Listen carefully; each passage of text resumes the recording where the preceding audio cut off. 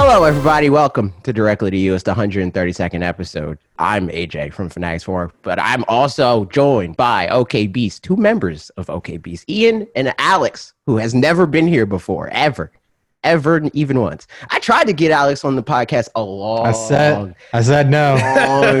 ago. I said no. He said, I hate your podcast. I never want to talk to you, especially when it's recorded. But also, I'm going to be on their podcast. That goes up Monday?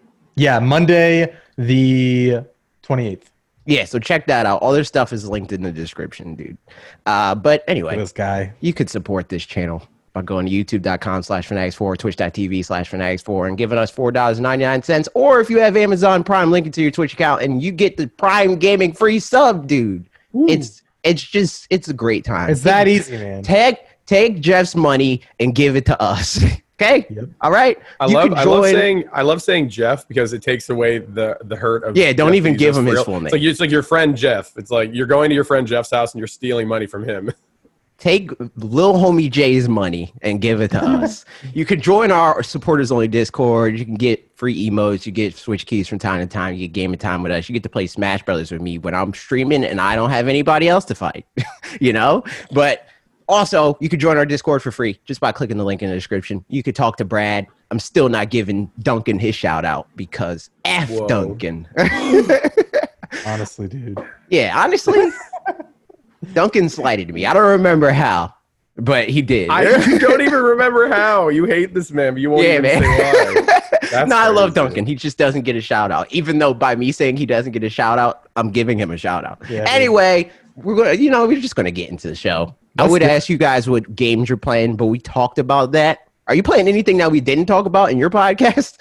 League of Legends, baby. Yeah, baby, let's go. I mean, technically, League Wild Rift is going to be coming to Switch, isn't it? Hype. And we're getting ready for Pokemon Unite. We're trying to go pro. It's true. We're going to the pro circuit. The real actual league. Top lane. The real one. League is just the prequel, dude.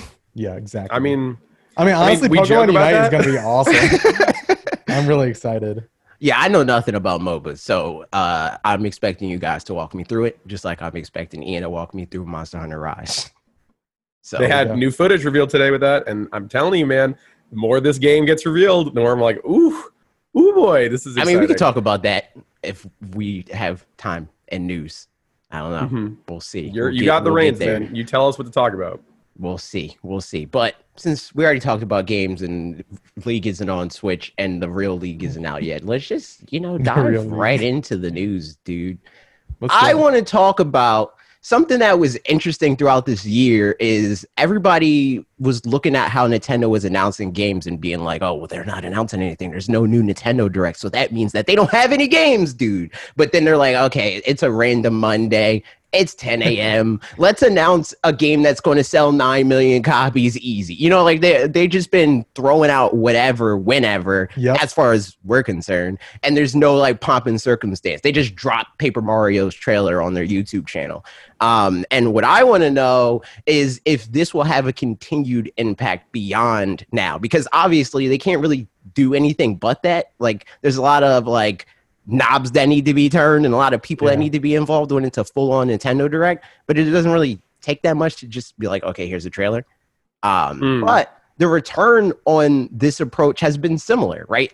They put up a Paper Mario trailer for Origami King and it got more views than the Direct before that. So do they even need their Nintendo Directs for their games at least? I don't really think so. And we were just talking earlier about Monster Hunter Rise, right? That game, I think they announced it the day before, yo, by the way, 6 a.m., we're going to put a video out. And then Monster Hunter World and Iceborne have sold a stupid amount of money. And on the DS, that's where Monster Hunter became a staple title, right? So the fact that there wasn't a new Monster Hunter for the Switch, that's people have been kind of wanting that for years now. So this major moneymaker for both Capcom and Nintendo just again, like you said, no pomp and circumstances. You didn't drop that in nowhere. The reason why I'm excited is because I'm a Monster Hunter fan, but from a macro perspective, this game is going to sell so much because all the people that you, AJ, for example, and Bob, who know about Monster Hunter now because of the zeitgeist from the PS4, but are mainly Switch people, are going to be like, oh yeah, of course I'm getting this. And then like, it's going to pull in those people that, oh, maybe had the 3DS, but never got the PS4 version. Like, okay, I'm going to jump in. Like this is going to be like, we're talking about Origami King selling a lot of money or getting a lot of money for Nintendo. I think this is going to like far and away destroy sales when it comes out. So yeah, I feel like, you know, I think the directs are still useful in the fact that like there are more people, there are people, I should say, that want more info than just like that trailer. And even if it is an in-depth trailer, like the direct is like a chance for them to, you know, get in front of the camera sometimes. I mean, they don't really do that every time, but like just give like little blurbs and more context to like what you can expect from the experience. And maybe that's like, maybe the directs are kind of like, you know, the kind of preemptive like primer for like, hey, this is like, it depends on the way they do it. Sometimes they announce games on the direct. Sometimes it's like after they've announced it, they have like that, you know, that here's like, this one's all focused on, you know, Animal Crossing, you know? Right. I feel like the directs kind of serve as primers and then like that last touch point before the game comes out to really like convert people. And then that big trailer is really what like, you know, gets so many views on it, like concentrated views. Everybody looking at this thing is interested in this thing. Whereas like the directs, it's like,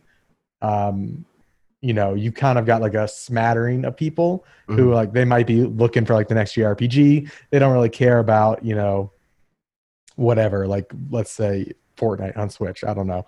But like, you know, I don't know. I feel like the direct gets more eyes from a lot of different people and the trailers are just like that concentrated people who like people that are Mario fans. They see Mario in the thumbnail and they click on. And I think that's why those things get more views because there's people that go out there and are just like, I'm gonna watch this 5 times and like, and there's the, you know, the Game Explains of the world who are like, hey, we're gonna like dissect this for 90 minutes, right? And then everybody else is like, oh, let me go, like, yeah. I feel like there's that kind of spirit with Nintendo stuff that might lead to something that we talked about a lot throughout the year was also the fact that like people tuning in for the hope of a big game and a Nintendo Direct also bringing attention to the smaller games. But what I found interesting is something like Jump Rope, right? Or more recently, Kirby Fighters 2. Kirby Fighters was trending on Twitter when they announced they shadow dropped that game. I don't think that would have happened in a Nintendo Direct. That would have been a game that's like, okay,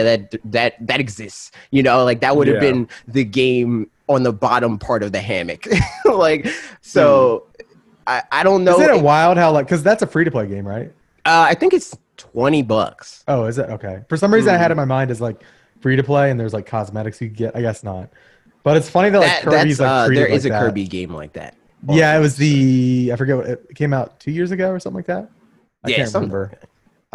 It's funny that Kirby has been relegated to like the shadow drop Twitter announcement and not, I don't know. Yeah, like not. I mean, like he's like a tier. He's like a B tier. Like, what's that say about the brand of Kirby? Like, I don't know. I'm not trying to poop on Kirby fans right now. It's just an observation. I just think that Kirby is like an effervescent thing. Like people like Kirby because of like it's like a Hello Kitty thing. Chill. People like the design. Yeah, like there's nothing to it. Like in the nicest possible way. Like Kirby Air Ride, Kirby Adventure, like all those games have like a fun.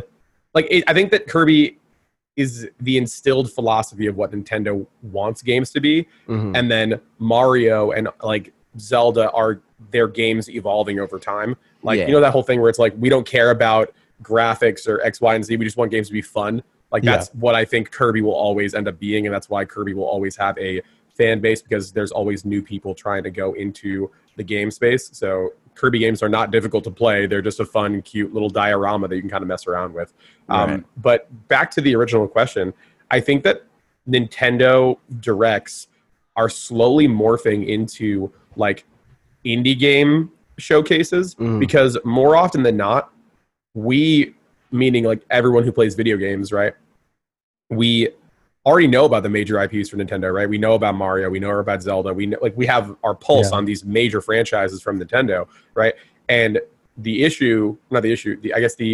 thing with the Switch is that much like the PS4 was back in the day, everything gets brought to it because it's one of the most populated systems, right? So it becomes this thing of like the issue isn't that there isn't enough games on the system, it's that it's discoverability. So instead of making their store more accessible and more organized, they just make these, they should, or I think they kind of already have made these videos that break down these highlighted indie games, like these like what is it called? Like developers' choice games that they really, really Yeah. like, that they see quality in, put the spotlight on them, like with the last one, with like Boyfriend Dungeon and all these other ones I would- that were in there.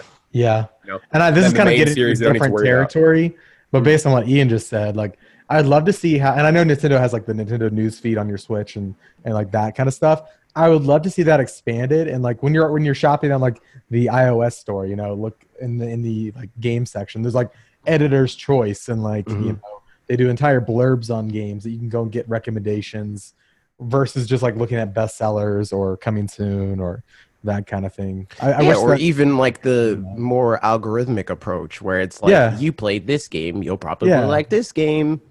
I mean, just fuse those two things together. Like, oh, we saw you liked Kirby, so you might like a similar cute style game or whatever. And I think this is actually a big problem in this ecosystem right now, is that I think that every single store for every single system besides Steam, not even cluttered, just objectively bad. Like it is hard to find games half the time. Most of the time it is cluttered.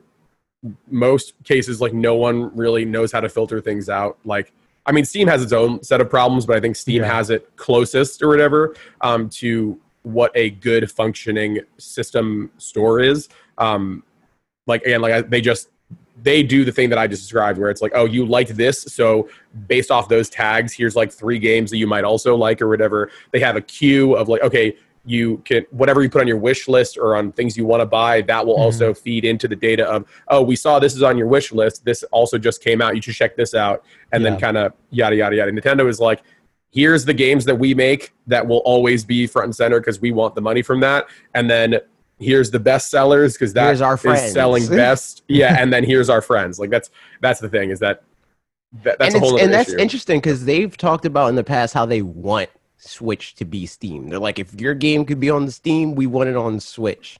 So like, no, they don't. Have they ever been on Steam? They know what games are on Steam, dude. They don't want to be Steam, dude. I don't know, man, because they're pretty lax on their like policies with like nudity, I guess so. And like all the that Japanese like, e-store. There's wild, way more games on Switch that get censored on, say, PlayStation. That Nintendo's just like, whatever, dude. I guess so. I guess if it's third party, I guess if it's one day, I guess if it's third party, they don't care. But like first party, the whole like the deep meme of like, oh man, all the Fire Emblem games are censored because I can't feed my waifu the candy in the game. Like, you know, that meme. Remember with the 3DS games, it was like that? Yeah. But I mean, even to that point, like, I think it's a case-by-case thing depending on the specific team, because they have Bayonetta. They published that game. Well, I mean, yeah, I guess it's like a more recent thing, I guess. And I feel like them acquiring Bayonetta is so strange, and I feel like we do a whole episode about that, because it's like, that to me is not indicative of Nintendo's normal business practices. It feels very much like, I don't know the word in English, but like, essentially it feels like Nintendo knew people who made Bayonetta. They all went to get drinks one night and they're, listen, bro, our company's going under. We can't make the hair game anymore. And then a guy at Nintendo's like, all right, fine. Like, and then just bought them out or whatever. That's what it feels like, you know? So, I don't know. Yeah. I mean, I don't know. I just think that their approach this year, I had a feeling that it would have a lasting effect on them, as far as like maybe not completely ousting Nintendo Directs, because they themselves speak about not really wanting to do it, but at least relying on them less, because people before, in a similar way to like when they stopped going to E3, it was like, Nintendo's going to fail now. How can you announce a game without E3? That's not possible. And they're like, okay, whatever. Fast forward to now, everybody is like, skipping E3? What is that? you know? Yeah. Because you have more control over the message, right? Like, there's no reason for you to clutter the message with everyone else saying stuff. Just say it a month before when people are clamoring for something. And there's no reason to pay the ESA to do what you can do. Like, people are there because of the individual companies that make up the event, not because the ESA. So why are they the ones profiting off of it? You know, like, why am I paying you a fee? Have a booth 100%. And all the other stuff. But yeah, I don't know. I think that we might get a mixture of this year where it's like there's certain games where they're like, maybe we don't have to put Mario in a direct. And the same way that like Pokemon, right? Like when a new Pokemon game's coming out, Pokemon fans are not going to expect a reveal of a Pokemon game in a general Nintendo Direct. We know that that's going to be a Pokemon an hour long thing talking about 2 frames. You know what I mean? Like that's what it's going to be. Exactly. So I can see them doing that more with like their S tier franchises, their Marios, their Zeldas, you know, all that stuff. And then for the A tier franchises, the Donkey Kongs, the Kirbys and stuff like that, they would be the ones to carry everything else in the Direct, you know, where it's like, okay, we got a couple indies. We got the newest Yacht Club game or whatever, right? We want to put a spotlight on that. Spoiler, it's more Shovel Knight. Yeah. It's Shovel Knight 32-bit. But I got to give it to it's what's the ninja game they're doing? Cyber Shadow. Yeah, there you go. That's what it's called. But yeah, like I can see them using just a lower tier of their franchises that can't necessarily generate the same hype as their like top of the top tier game by themselves to elevate everything else. Because pretty much every Nintendo IP is more recognizable than most other IP owned by other game developed studios. You know. Develop 10 more times. Developing. Exactly. But yeah, that's my general thoughts on this. You guys have any final thoughts on this topic specifically before we move on? Not this topic. I think. I agree with. I think you have a lot of great insights. So. You're amazing. I've never had a single idea ever. Thank you for having me on the show. show. Thank you so much, dude. I appreciate it. You know, I try.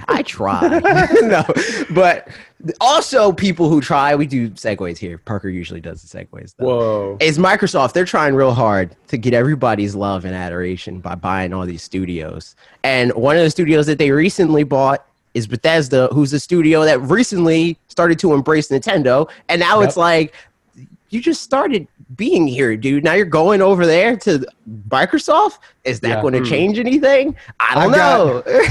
I think Microsoft and Nintendo have a great relationship now. And we've already seen like Xbox exclusives come to, you know, Cuphead, Ori, now Ori 2. Right. Like I think Bethesda will continue to publish on that platform. I mean, like they're just leaving. If there's any console at this point in time you want to be on, it's Switch. You know, at least I feel like the attach rate is still like pretty nutty. Yeah. And yeah, I mean, I think it'll be fine. But what do you think? The main thing for me that gives me pause is I feel like even Microsoft prioritizes putting the games on Switch that feel like traditional Nintendo games. Yeah. So it would seem like they would be more hesitant to put a Doom on Switch, right? Like they wouldn't necessarily want to be like, oh, we know Fallout hasn't been on there before, let's try it now.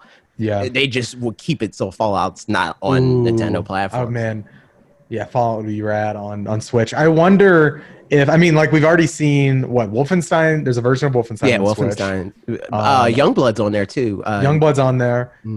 We have Doom, obviously. Like I think they'll look at those numbers because they obviously have access to all of, you know, the sales history now. And I think if there's good money there, I think they'll just continue. Like, hey, we have proof it's going to work. Like all of our games perform well on that console. Bring us more money. We're focusing more on software now. Like, why wouldn't we do that? You know what I mean? But right.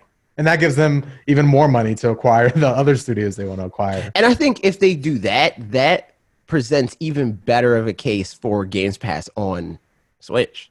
Dude. Because like if they start buying whole studios that they're like, we just bought them so that we can use them on Games Pass, they're going to still operate much in the same way that they used to. I mean, why not? Think Can about you imagine a future where Game Pass is an app? That's what I'm saying. Yeah, systems. That's what it's on Android, like xCloud.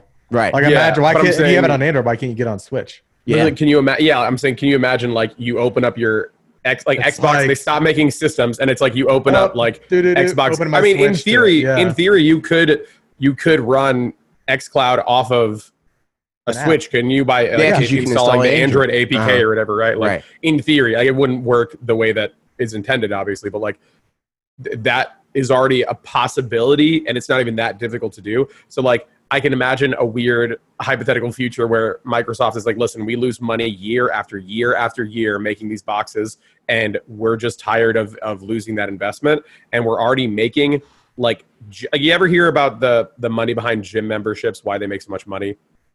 Because people buy them and they forget, or they exactly like they buy them to feel good. They're like, "New year, new me," and then they just never go. Yeah. It's the proposition of value is why people do it, right? They're like, "Oh, well, I'll buy this membership, which will then motivate me to go to the gym more," and then 9 out of 10 times they don't use it, right? So like, it's the exact same thing behind like, oh, this game is 90% off sale, I might as well buy it because that value proposition is so high. And one reason why I have 92 subscription services for like Netflix and Hulu, and I never watch any of that ever. I'm too busy playing Switch. But yeah, like I think that might be. There's a hypothetical future where that might be a thing where like Xbox is like, forget it, we'll just be an app instead. Still control all the studios they do. Still kind of play this like behind the scenes player, and then you'll just open up your Switch with like the giant X, like black and green X or whatever on it.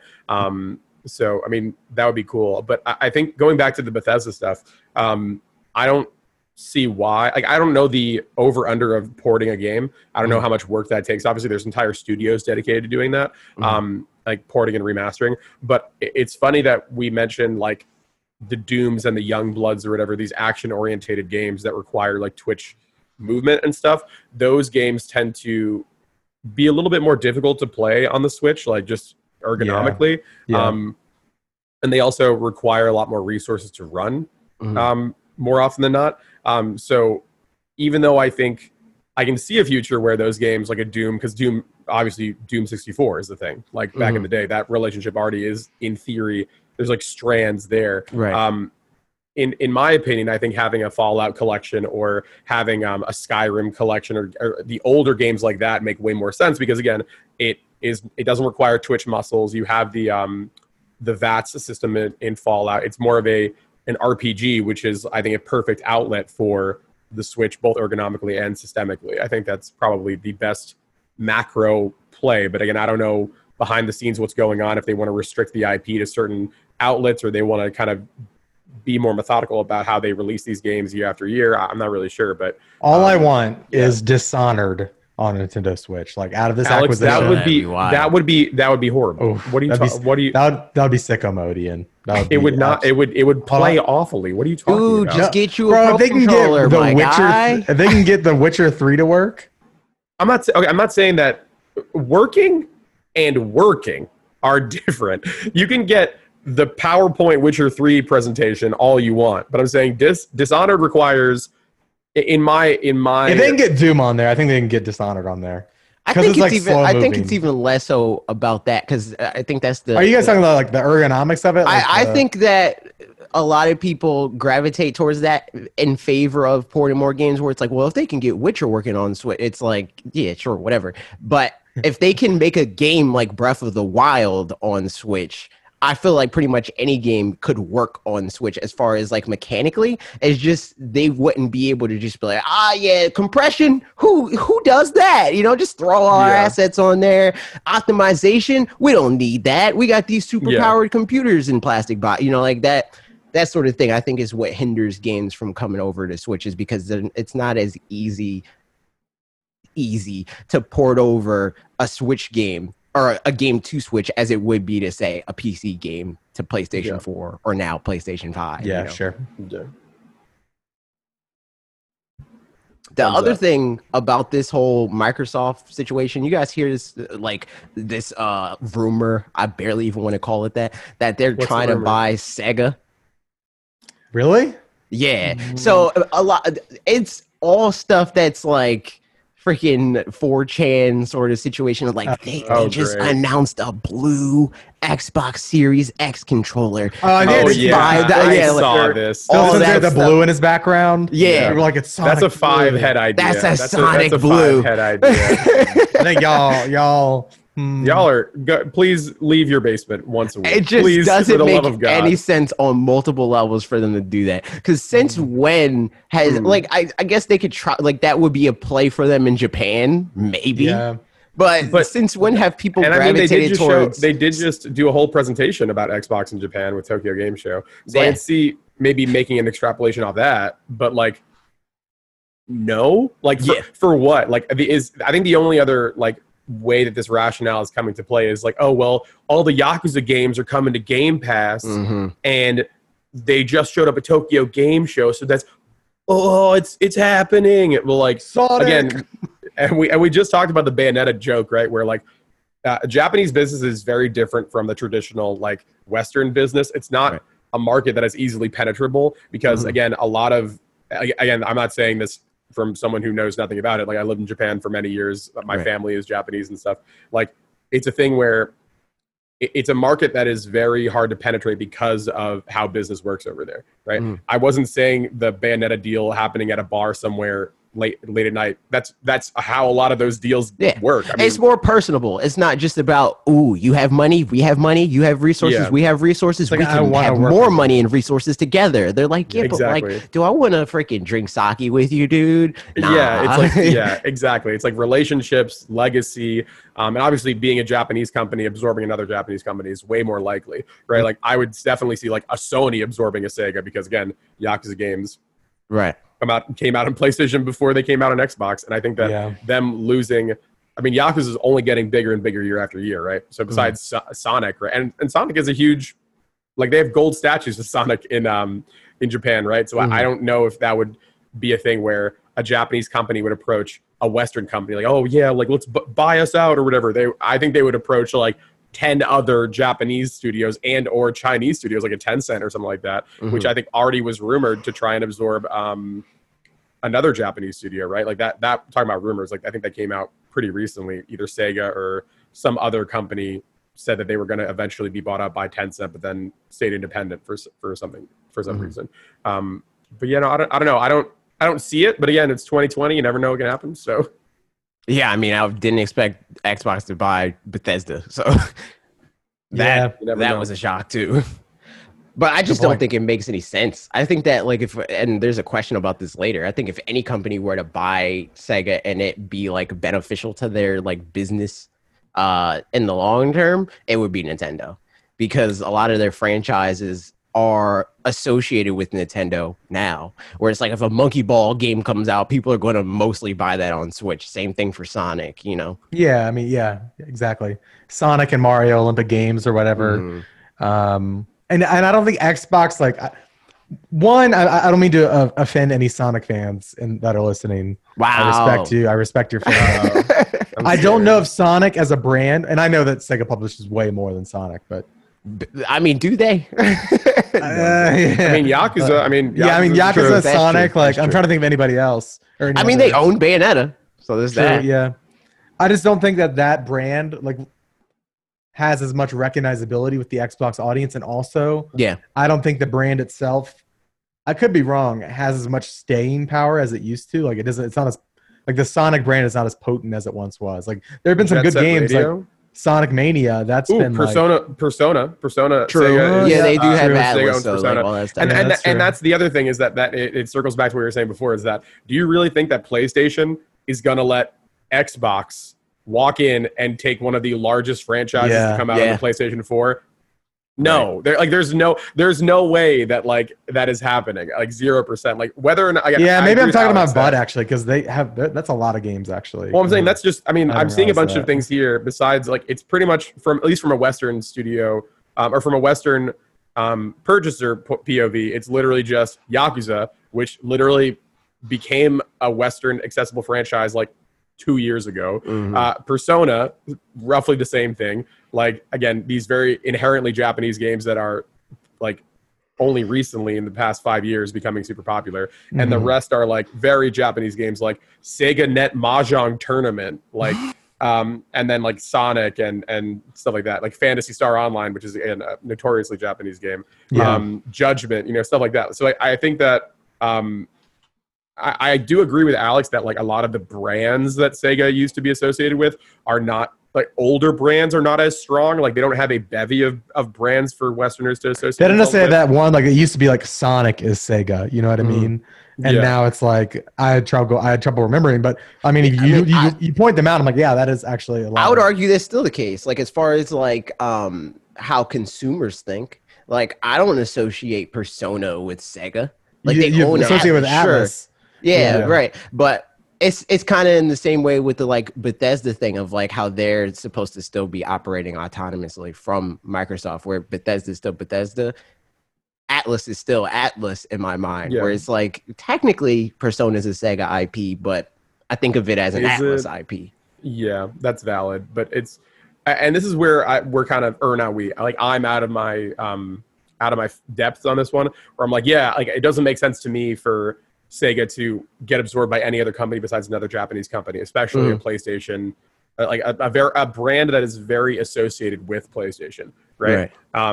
But I mean, again, like we said earlier, you never know. And I also just searched as we were talking. Sega's net worth roughly is around $2 billion. So again, it's not impossible, right? Wasn't the transfer for Bethesda like what, 7? Yeah, I mean, Microsoft could do it easy. I think Nintendo could swing it. They have a pretty big war chest of just money they can do whatever with. Oh yeah. I don't know if Sony can. It might be a little bit more tight for Sony. Yeah, but I think if it's between those three, they might cut them. I mean, if anything, I think Sony would just like try to buy the. Yeah, it's definitely not a Nintendo. It's not a Nintendo sort of thing to do. Like they've only acquired like one studio in recent memory, and that was Retro, and it was literally to recoup. They were like, if we don't buy this, no, not to save them, to save their investment specifically, because they started the company together with former Iguana developers and stuff like that. And they were just spending money, just, being Westerners. And Nintendo's like, this is not sustainable. You have 250 employees. You're working on 4 different projects. None of them are done or anywhere close to it. We got to buy you out, So like, that's how that happened. They don't do it because they're like, we need more manpower or we need more IP. They do it only when they feel like they need to. Yeah, true. For like logistically. And I feel like also going back to the Atlas thing, I feel like Atlas games take so incredibly long because in relation to other teams, they're just so small. So I feel like that would be a value proposition for Sony of like, hey, we have testers here. We have like a huge team of like, we make the PlayStation. Like if you need help, like let's figure out a relationship that is sustainable. You made one of the most popular RPGs in our system in years. So like, let's make it a thing. So yeah. I'd be curious if Sega and Atlas would even want to do that though, because it seems like they're trying to move away from being just a Sony thing, especially after they saw like how well Persona, which one, 3? Persona 3 or it was 3 that went on PC. Oh, I was 4. Oh, 3 or 4. Yeah, 4. But do you know really well? So they're but do you know how hard it was? Like there's interviews of like, oh, like we hope that people buy this game on PC and we really hope. And then every Persona fan is like, bro, we've been asking you since 2000.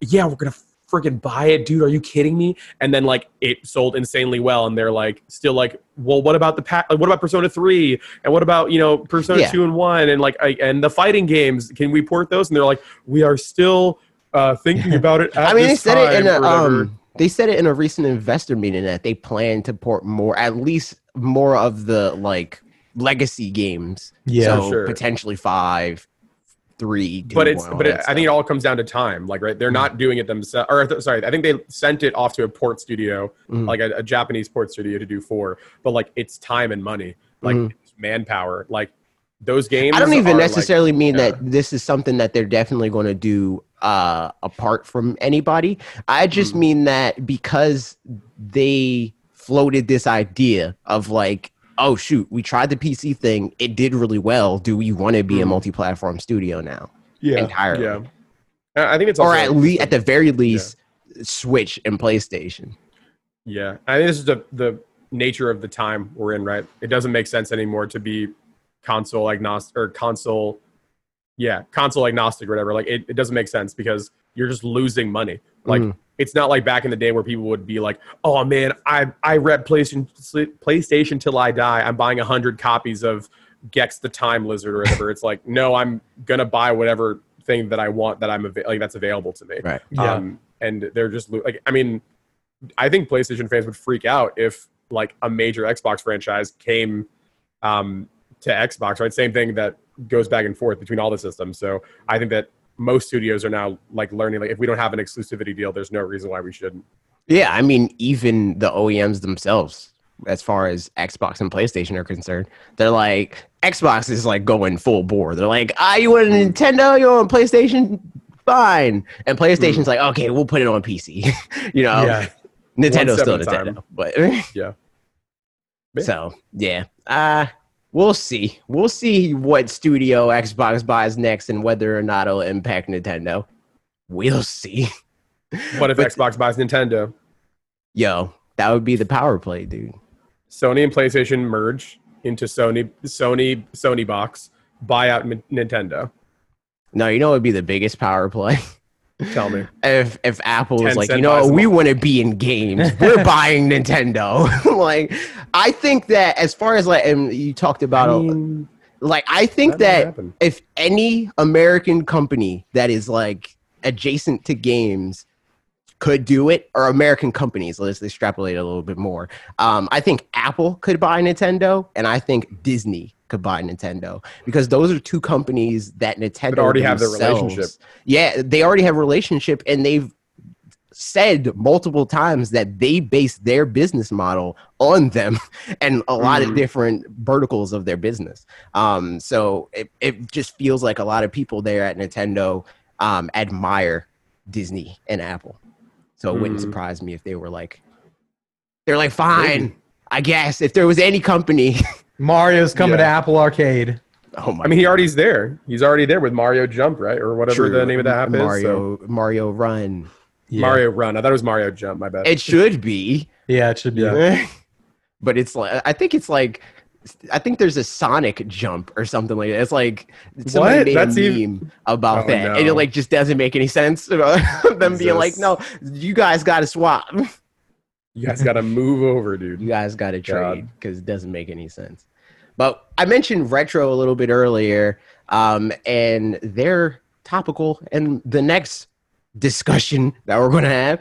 And that's because they keep buying out, or not buying out, but poaching developers from like high profile game, like, you know, hardcore gamer games. Recently, they hired a level designer, an environment designer from Okay, God yeah. of War. And Interesting. they hired a few different people from different Call of Duty eras to develop Prime 4 specifically. That which- makes sense.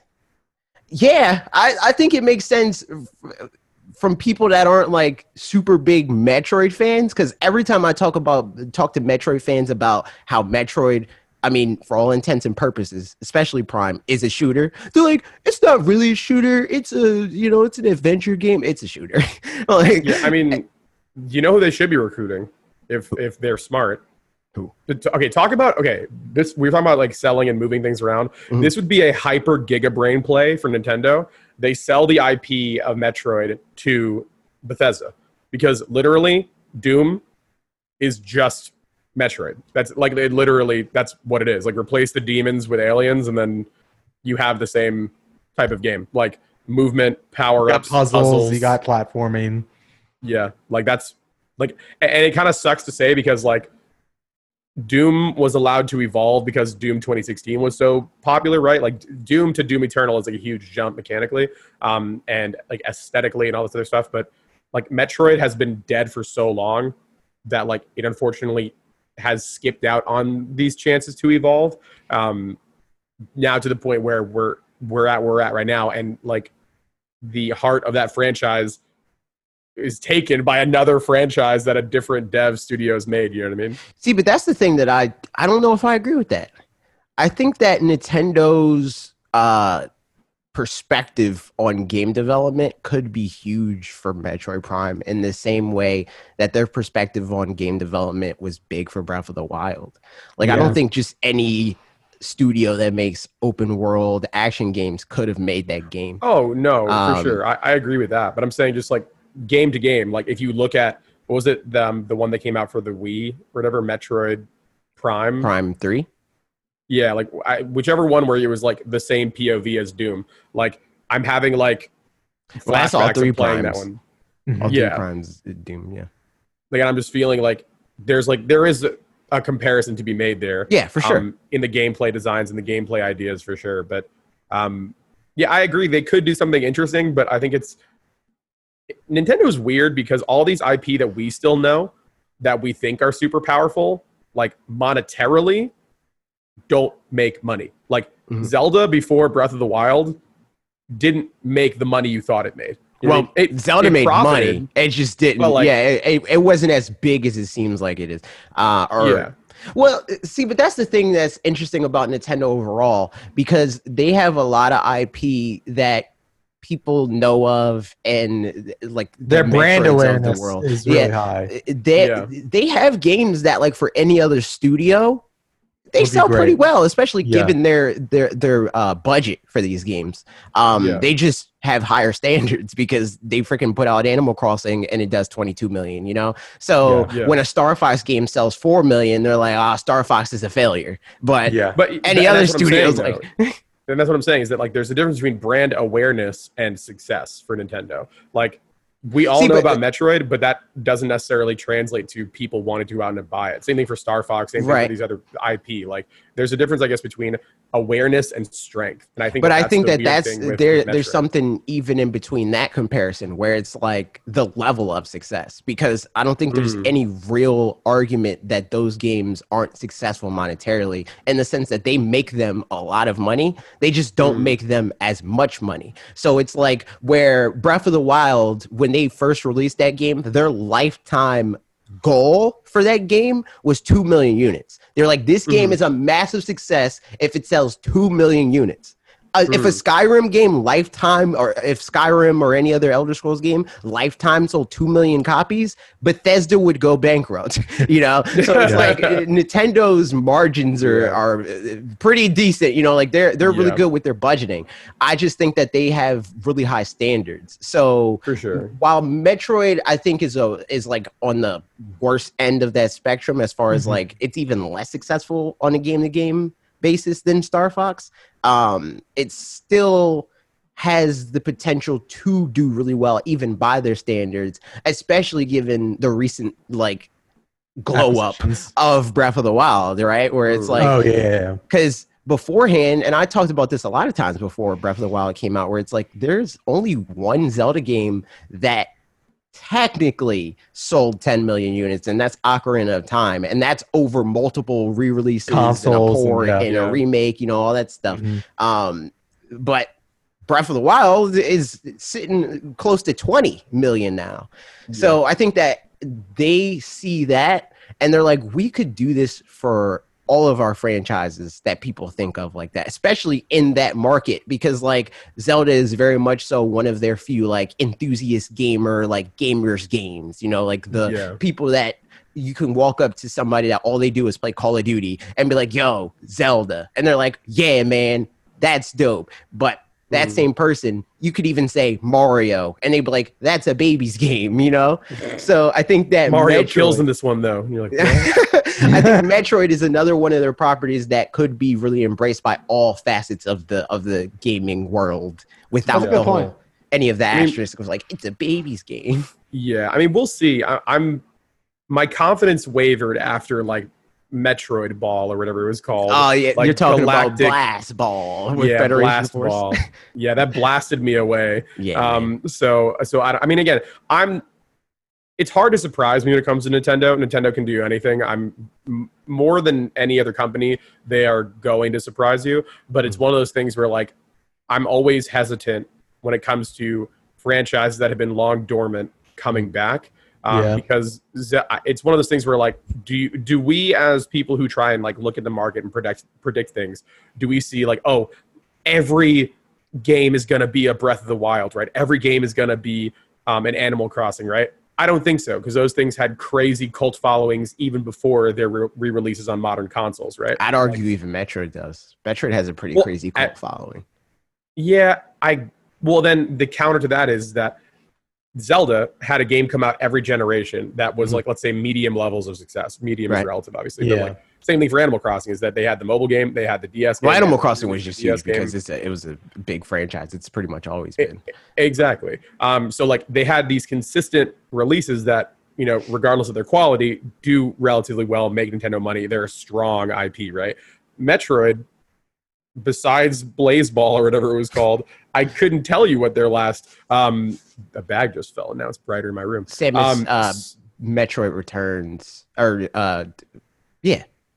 Metroid couldn't even tell you on the 3DS. I think it's sold like 2 million or something like that, which is decent. Again, it's a decent IP for them. Like I don't know how this next iteration is going to go unless they do a crazy Breath of the Wild, you know, re-up, because that's what I think we're looking at. Like, look at all these people that they're hiring, and the fact that mid development, they're like, all right, dude, like we're gonna restart this game, and they do that for none of their franchises but Zelda. That's their only other franchise that they're like, all right, we got to hit the reset button, dude. I don't care if this game's gonna take 10 years to finish. It's going to be, you know, like that's how they look at Zelda. So the fact that they're looking at Prime 4 like that specifically gives me a lot of faith in this game specifically. Yeah, and I'm not even a huge obviously Metroid optimistic fan. Yeah, I'm not a Metroid fan. I mean, I'm like mid on them, but again, I don't think I've never played a Metroid game. I think Samus is cool. I played a little bit of Samus all the Metroid games. Yeah. You know, like cool. Yeah. But I'm cautiously optimistic. I would love another cool, badass female protagonist, like just kicking ass and destroying aliens or whatever. But I'm just curious to see and apprehensive to see how this next version is going to be. Because if you told me, Ian, a man who has played one Zelda game to completion, barely, oh, Ian, you're going to fall in love with this next Zelda game, I would have laughed at you, right? So that's the beauty of Nintendo, is that while every other video game company is like, yeah, we're going to do what you expect, and then like the last 5% will be out of your realm of possibility, Nintendo is like, yeah, this Zelda game is nothing like any other game that you've played before. So enjoy. You know, I'm curious to see what that is going to end up being.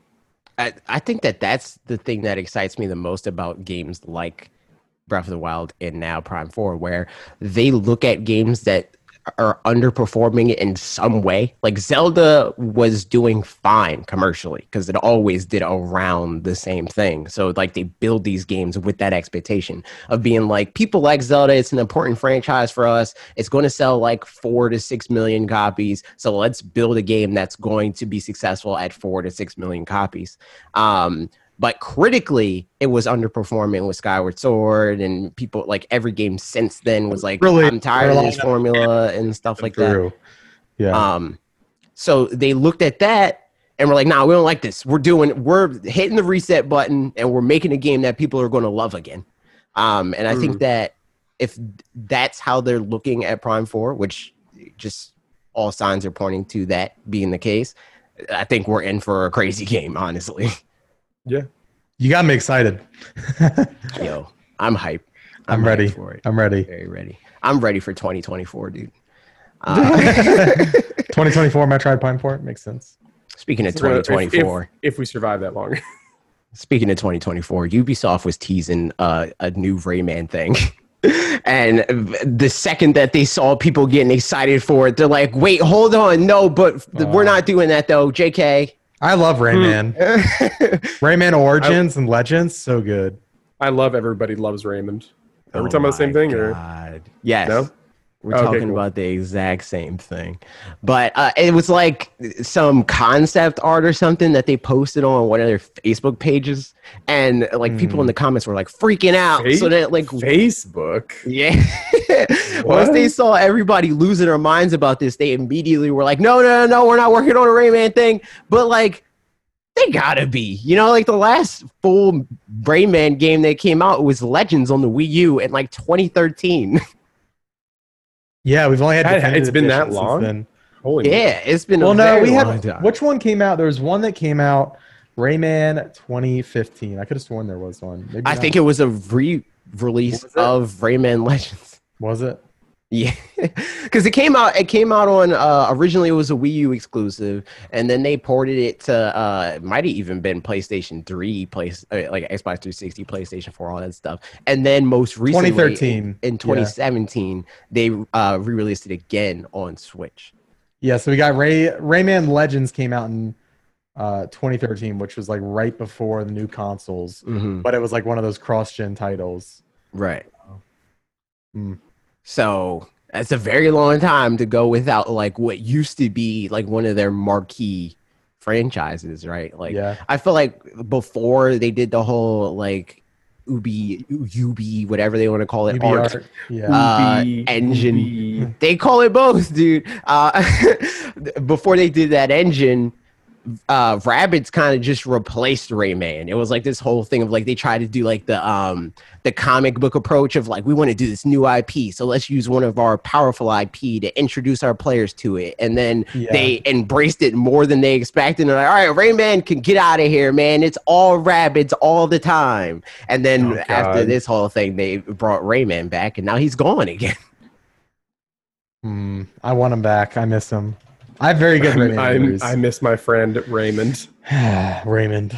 I miss him. Yo, dude, my conspiracy theory is that Ubisoft killed Rayman when Nintendo killed the Mii's. They're like, all right, dude, next gen, we're not about characters that don't have arms. You know, I'm sick of the floating hands all they gotta and legs. Give Rayman arms. 2021. Put Rayman in arms. It's like the trailer like zooms in on like his feet that are hovering and his hands, and then you just see it's just like shoots out. And then oh, you made it way grosser. and it's like you can control his arms with the Joy-Cons. Oh my god, I hate And then it's him dancing like salsa music. It's like Nintendo Switch, Rayman. Rayman Legends 2. I thought you were going to make a freaking Switch pun, and I was about to hate it even more. I thought you were like, Rayman switched on or something stupid. No. Rayman, switch it up. But yeah, man, they're denying it now. So now Rayman is dead. Rayman, freaking what year? Like when's the first Rayman game? I played it back on PS1. I think it came out like 1995. So Rayman 1995 to 2013. Ripping. I could be wrong. It's so sad, dude. We're never seeing another Rayman. Wait, so people, I mean, I'm always like talking about like Splinter Cell. I haven't gotten a new Splinter Cell. True. Yeah. Since 2013. Both of those titles. Everything died in 2013. Yeah. What's up with that? I don't know, man. Speaking of things that died in 2013. To Rayman. This is not a truthful segue, but Amiibo are still a thing, apparently. I thought it was just a Smash Brothers exclusive thing, dude. I had no idea. We're getting Monhun, baby. We're getting Monster Hunter Rise Amiibo. We're getting some cards for Animal Crossing. Yeah, they're reprinting the Animal Crossing cards, and they're cheaper. Which is wild. Something like that. It's wild. Cheap. I think they are they're like $5 or something like that. Mm-hmm. It's crazy. Ian, what do these Amiibo do in Monster Hunter Rise? They get you special armor. That's it, man. For freaking $12.99 or something. That's literally all that. That's the cost of a Fortnite skin. That's just all like armor. People dropping $20 for a Fortnite skin. You get a statue and a skin in Monster Hunter Rise for $12.99. It's true. But don't buy these. Just go and buy the cute plushies of the monsters online. That's the real life hack. Wait, they got the dog one. He's an Amiibo. That is true, but it doesn't look good. I'm getting the Japanese collector's edition where you get the fluffy dog Switch armrest thing. Have you seen this? What? No. It's a dog. It's like this big. It like sits in your lap, and it's supposed to just like you're supposed to rest it on your lap, and then play your Switch on like resting your hands on top of the dog. When does that game come out? Is it March? It's March. Yeah, it's March, which is crazy. It's about to be October, and that comes out in March. Like that's so soon. See, every game companies do this. Like, hey, bro, we got a game coming out in like 6 months. Cert is almost done. Like. Y'all are gonna have it this date, like that because that's long enough for me to be excited, but not long enough for me to burn out. So now I'm like me tired of being excited. Like just give me thing. Exactly. And you know what I did as soon as I saw this trailer? I went back and played the old game to have as much fun as I can with that. And then the second I'm done having fun with that game, guess what? It'll be March. The new game will be here. Yeah. Exactly. The environments the screenshots look really awesome. And Yeah, I saw part of it. He for tweeted it, something yeah. about that where he I was, was like, comparing surprised. it to Generations on Switch. yeah, Generation on the Switch does not look good. You can tell it's a ported No. FPS game, but this Yeah. game looks like good, Pretty like, good, unironically good. Yeah. Right. Yeah. So what are you guys' thoughts on Amiibo? You think there's a future past this? Because I genuinely, like, I made that joke about the Smash Brothers thing, but I think that the only thing that moves the needle on Amiibo is big IP that people want to buy multiple versions of that thing. Like, I think the only other thing that, for whatever reason, they didn't embrace Amiibo with that they could is Pokemon. Like, they got Animal Crossing, that makes sense. Smash Brothers obviously makes sense. Pokemon would be wild. They tried it with the little, like, beta Amiibo when the Wii U first came out, and it was like the Pokemon Rumble ones or whatever. But, like, what if they What just is he did doing? that What is he with doing? full Pokemon games? What is Alex doing? Why does he have my so? God. this is a video exclusive. Go to youtube.com/ Oh my god! directly to you. It's true. Is that yes, okay. that's what it is. This is the future. Figma. That's, Oh my God. that's the new Amiibo. this is the new Amiibo, the giant Figma Apex Legends, but it's gonna be for Monster. Imagine like a giant. You can't see. They already do. They already do those. I know they already they do. do I know those for they do. Monster I know Hunter they do. specifically. But like the thing is, like I don't see Amiibo going away just because like it's free money. Like people who like the games will want to get them. Collectors will want to get them. People who are like, oh, I really want a Monster Hunter thing, but I don't know what to get. Oh, this is like $15. It's small. I can put it on my desk. It's like a little trinket. That's perfect. I feel like it fits every vertical for them. Look at that big robot man that Alex. Like imagine like you just have like a giant Monster Just a Hunter figure. huge freaking Yeah, Amiibo. Yeah, and Amiibo can be anything. Like Imagine how to we put like already a saw giant, that. on that that. giant statue on a Yeah. Switch. Yeah, you just place it on the freaking Joy-Con. Yeah. Oh You my use God. that Amiibo once and you're getting Joy-Con drift. Yeah, pretty much. but yeah, I feel like that they'll never get rid of the idea of Amiibos. They'll just slowly start releasing them less, obviously, when they have less ideas and less IP to use. But like Amiibo as an idea is genius because it can't. We've already seen it can be anything, and it's literally just, hey, this IP is really popular right now. Let's make a We're toy. just gonna we're gonna produce a bunch of stuff for it. People will buy it because it's a popular IP, and then Yeah. it feeds back into like, oh man, I'm gonna go to my friend's house and bring my Amiibo there because this game functions with that. It's like it becomes a talking point, kind of. Yeah. It becomes like another advertisement to a certain degree. I'm just surprised that because when they first came out with Amiibo, they were like super aggressive. Every game had Amiibo functionality, you know. But now they just don't at all. You know, like it's just very few games, and I feel like mostly third parties are the ones that are embracing Amiibo at this point. And it's just like you were talking about before, it's like it's physical DLC. So why not just every game that has DLC make an Amiibo, even if it's a little bit more expensive than the downloadable version of that DLC? I feel like a lot of people would buy. I would buy that, you know, like just to have the thing, even if I'm not going to use the DLC or even buy the game, I would buy the Amiibo. Yeah, I mean, this is a total like this. The reason why I think this way about the Amiibo is because it worked on me.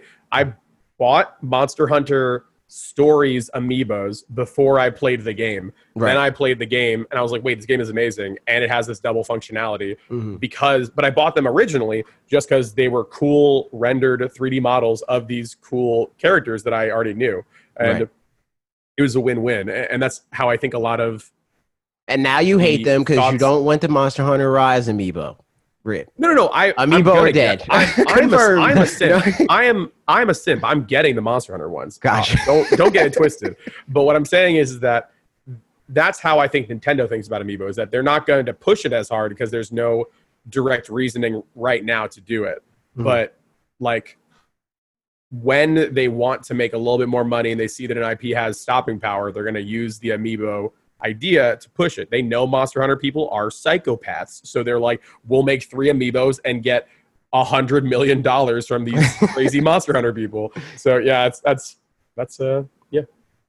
why. It's true. That's all the news we got for this week, guys. We're going to go into my video.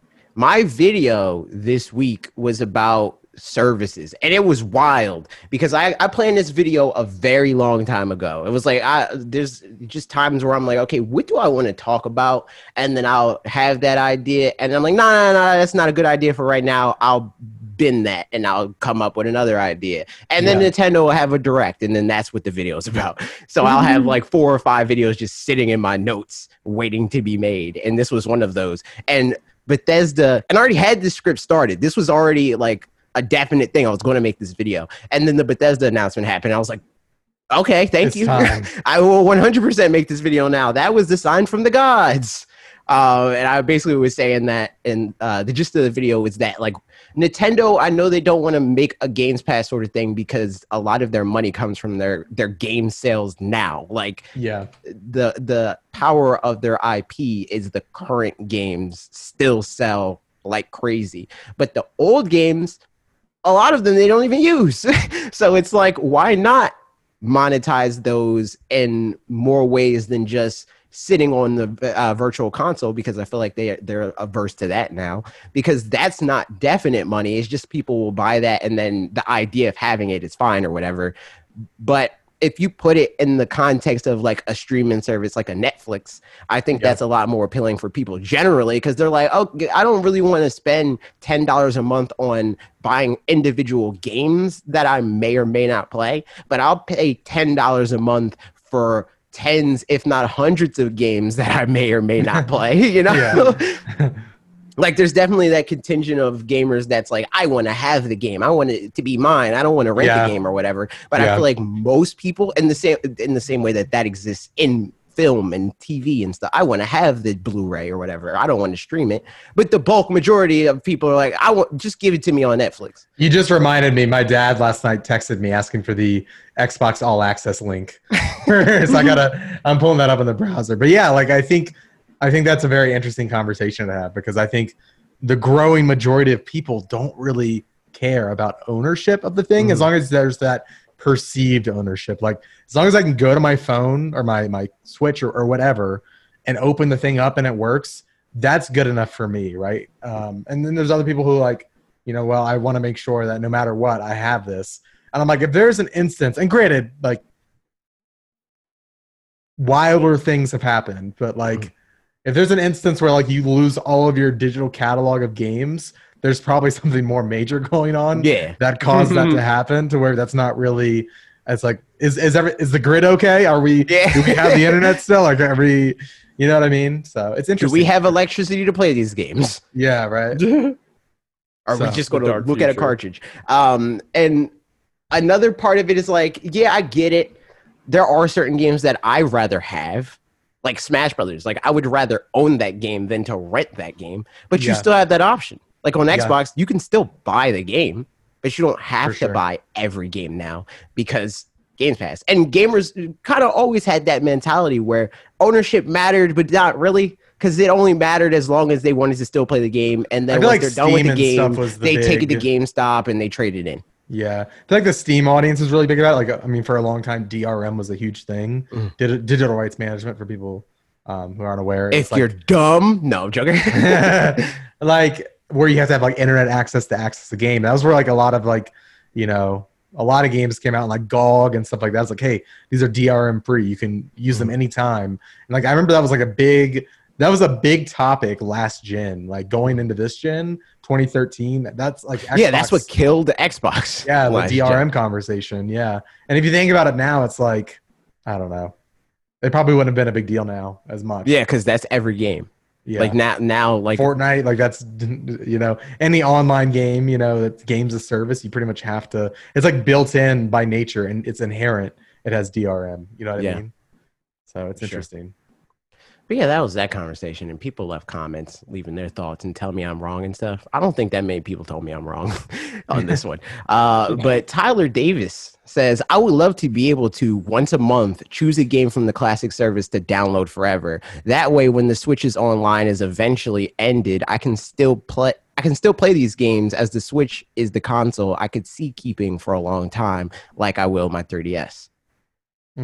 So, I mean, similar line of thinking that we were talking about. That would be interesting, but I don't know if they would do that. Like if it was just a thing of like pick one game on the service and you download it and you keep it forever, especially since because then people are just gonna download their favorite game and stop the service. Yeah. And also a big thing that I talked about in this, because every time Nintendo does anything, there's always going to be some type of caveat that people don't like. So I could see them doing this service, but I think they would take a Disney Vault approach where it's like, yeah, Mario Galaxy 2's on here now, but when we want to release it, we're taking it off. You know, like when we want to get your $30 or whatever, it's not on the service anymore. And it's for that reason that I doubt that they would make games downloadable. Unless they did like a selection of them where they're games that they know they're fine with just people downloading, like the original Super Mario Brothers or something. I could see being one of the games that just like you get to keep these forever, or it could be like a PlayStation Plus collection thing where a selection of their games are just always downloadable for people that are subscribing and stuff like that. Or maybe it'd even be a thing of like you've been subscribed for X amount of months and you could download. You unlock something. Yeah. I don't think they're ever going to do this because, again, Nintendo's very antiquated with how they view their online service, and it just doesn't make sense because, again, like you said earlier, there's like, oh, okay, well, now all the Mario games are available. Fork it up, baby, $60. Here it is. Like, they remove their ability to force you to buy games ad hoc whenever they want. So I think that they're just going to always have the revolving door because then eventually the revolving door game will become available for full purchase later. Right. Like, I could definitely see them doing a service, but I can't see them doing it where you keep the game forever. Oh, definitely not. No. They're not doing a games with gold or a Nope. PlayStation Plus or whatever. At least not in the current iteration. I don't see it happening. Yeah, maybe they increase the price of it. Yeah, it's like, all right, Switch Online $60 now, like the other ones. Oh, yeah, for sure. I think even if they did something like this, where it's like whatever games, and it's like a Netflix thing where games come in and out, and you just play like while you have this subscription service, and you don't keep anything. Even then, I could definitely see them being like at bare minimum it being $60. But I said in the video, I can see this being Games Pass prices just because it's Nintendo IP. It's like, what are you going to do? Not be able to play Mario 64, freaking Ocarina of Time, Pokemon Stadium on one subscription service for $10 a month? Yeah, okay, sure. You know, like that sort of thing. That being said, I doubt that Pokemon would be a part of something like this. It would be like an Amazon channel thing. It would definitely be like, if you want Pokemon, you got to pay $3 more a month. Yep. But very interesting idea, though. I like that. Cool, said. Honestly, I'd love it if Nintendo did something like Sony with how they give PlayStation Plus members free games every month. I'd say they should create a $30 plus class where each month users would get a free game from their collection, the classic collection, but give us actual good games, not stuff people don't care about. Heck, sell me the games, but not for a limited time. I missed out on a ton of Nintendo games as I grew up with Sony, and I'd love it if I could have as many legacy titles as possible, all available on one place for me to play. $30 would not gonna happen. $30 a month is wild. I don't know who would pay that. No. That's crazy. Just in general, they're not going to.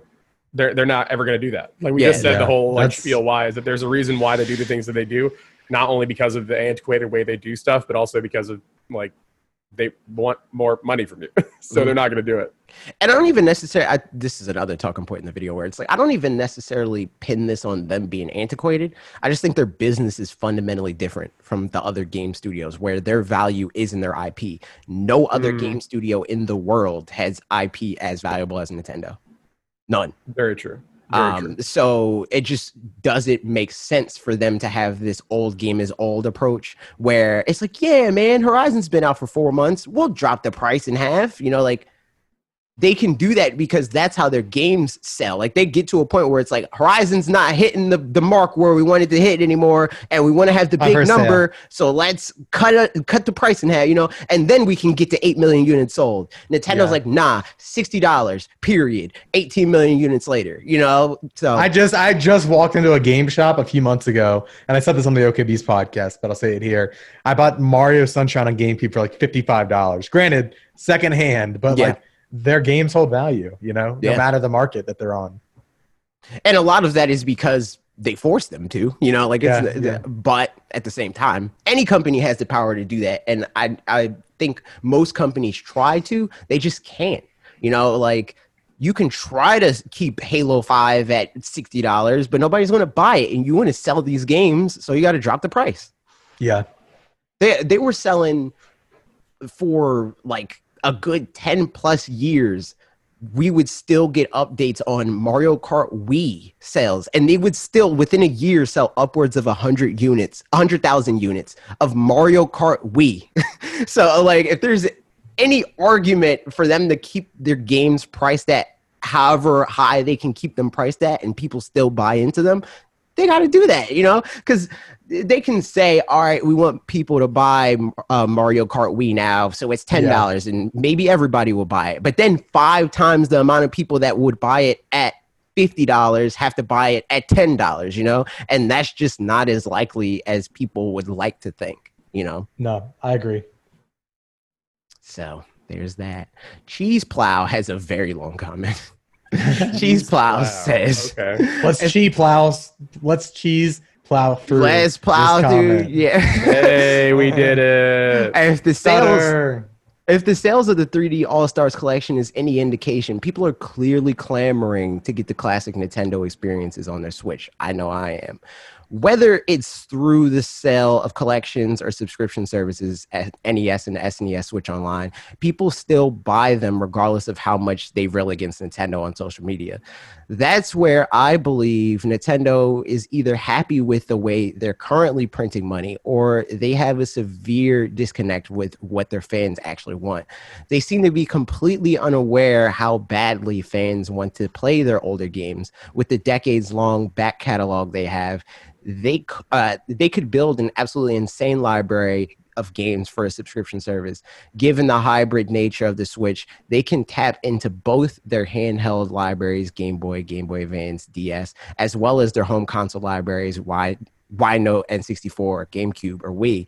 Honestly, a selection of DS games would be incredible, and Nintendo could even sell a simple Switch attachment that allows the screen to be held in portrait mode instead of in landscape.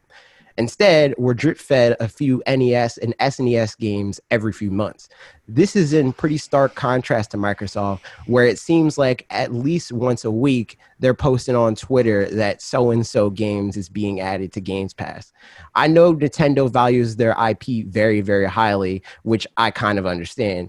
They don't want it to seem like they're giving away their games for free. However, the demand is clearly there. They should at least give into it a little bit more than they currently are. Yeah.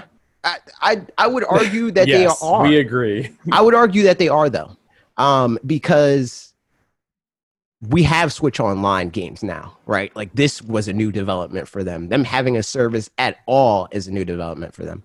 And in the past, when they made products that do that emulate their past, like they did with SNES and NES Classic, and then we got those games on Switch using the same emulator, I think that there's a pretty big chance that we're going to see some way, shape, or form of N64, Wii, and GameCube being emulated on Switch, because they made a whole emulator for those games to work in the 3D All-Stars collection. Which was another reason why I talked about that in the video, was another talking point of like, they did this, so like, why not, Yeah.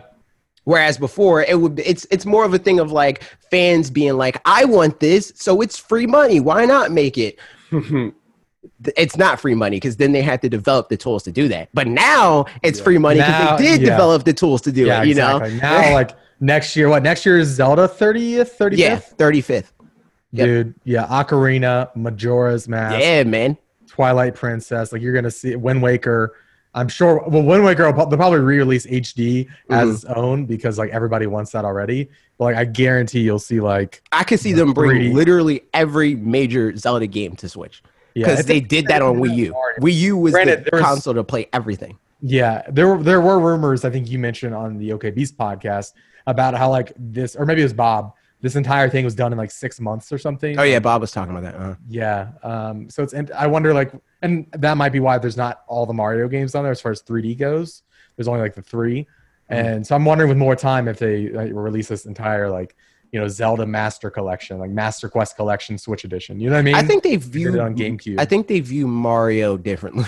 I think that's the main thing. Like that's why we don't have. I think Galaxy 2 not being a part of the collection is because they wanted the succinct messaging of like this is Mario throughout the 3D eras. You got the N64 era, you got the GameCube era, and the Wii era. You know, like they didn't want to complicate that message by being like, well, there's only one on these other 2 eras, and there's 2 on this one. So what would be the Zelda ones if there was like the Zelda? If they did the era thing, I think Ocarina, obviously. I think I think they would have to do Ocarina.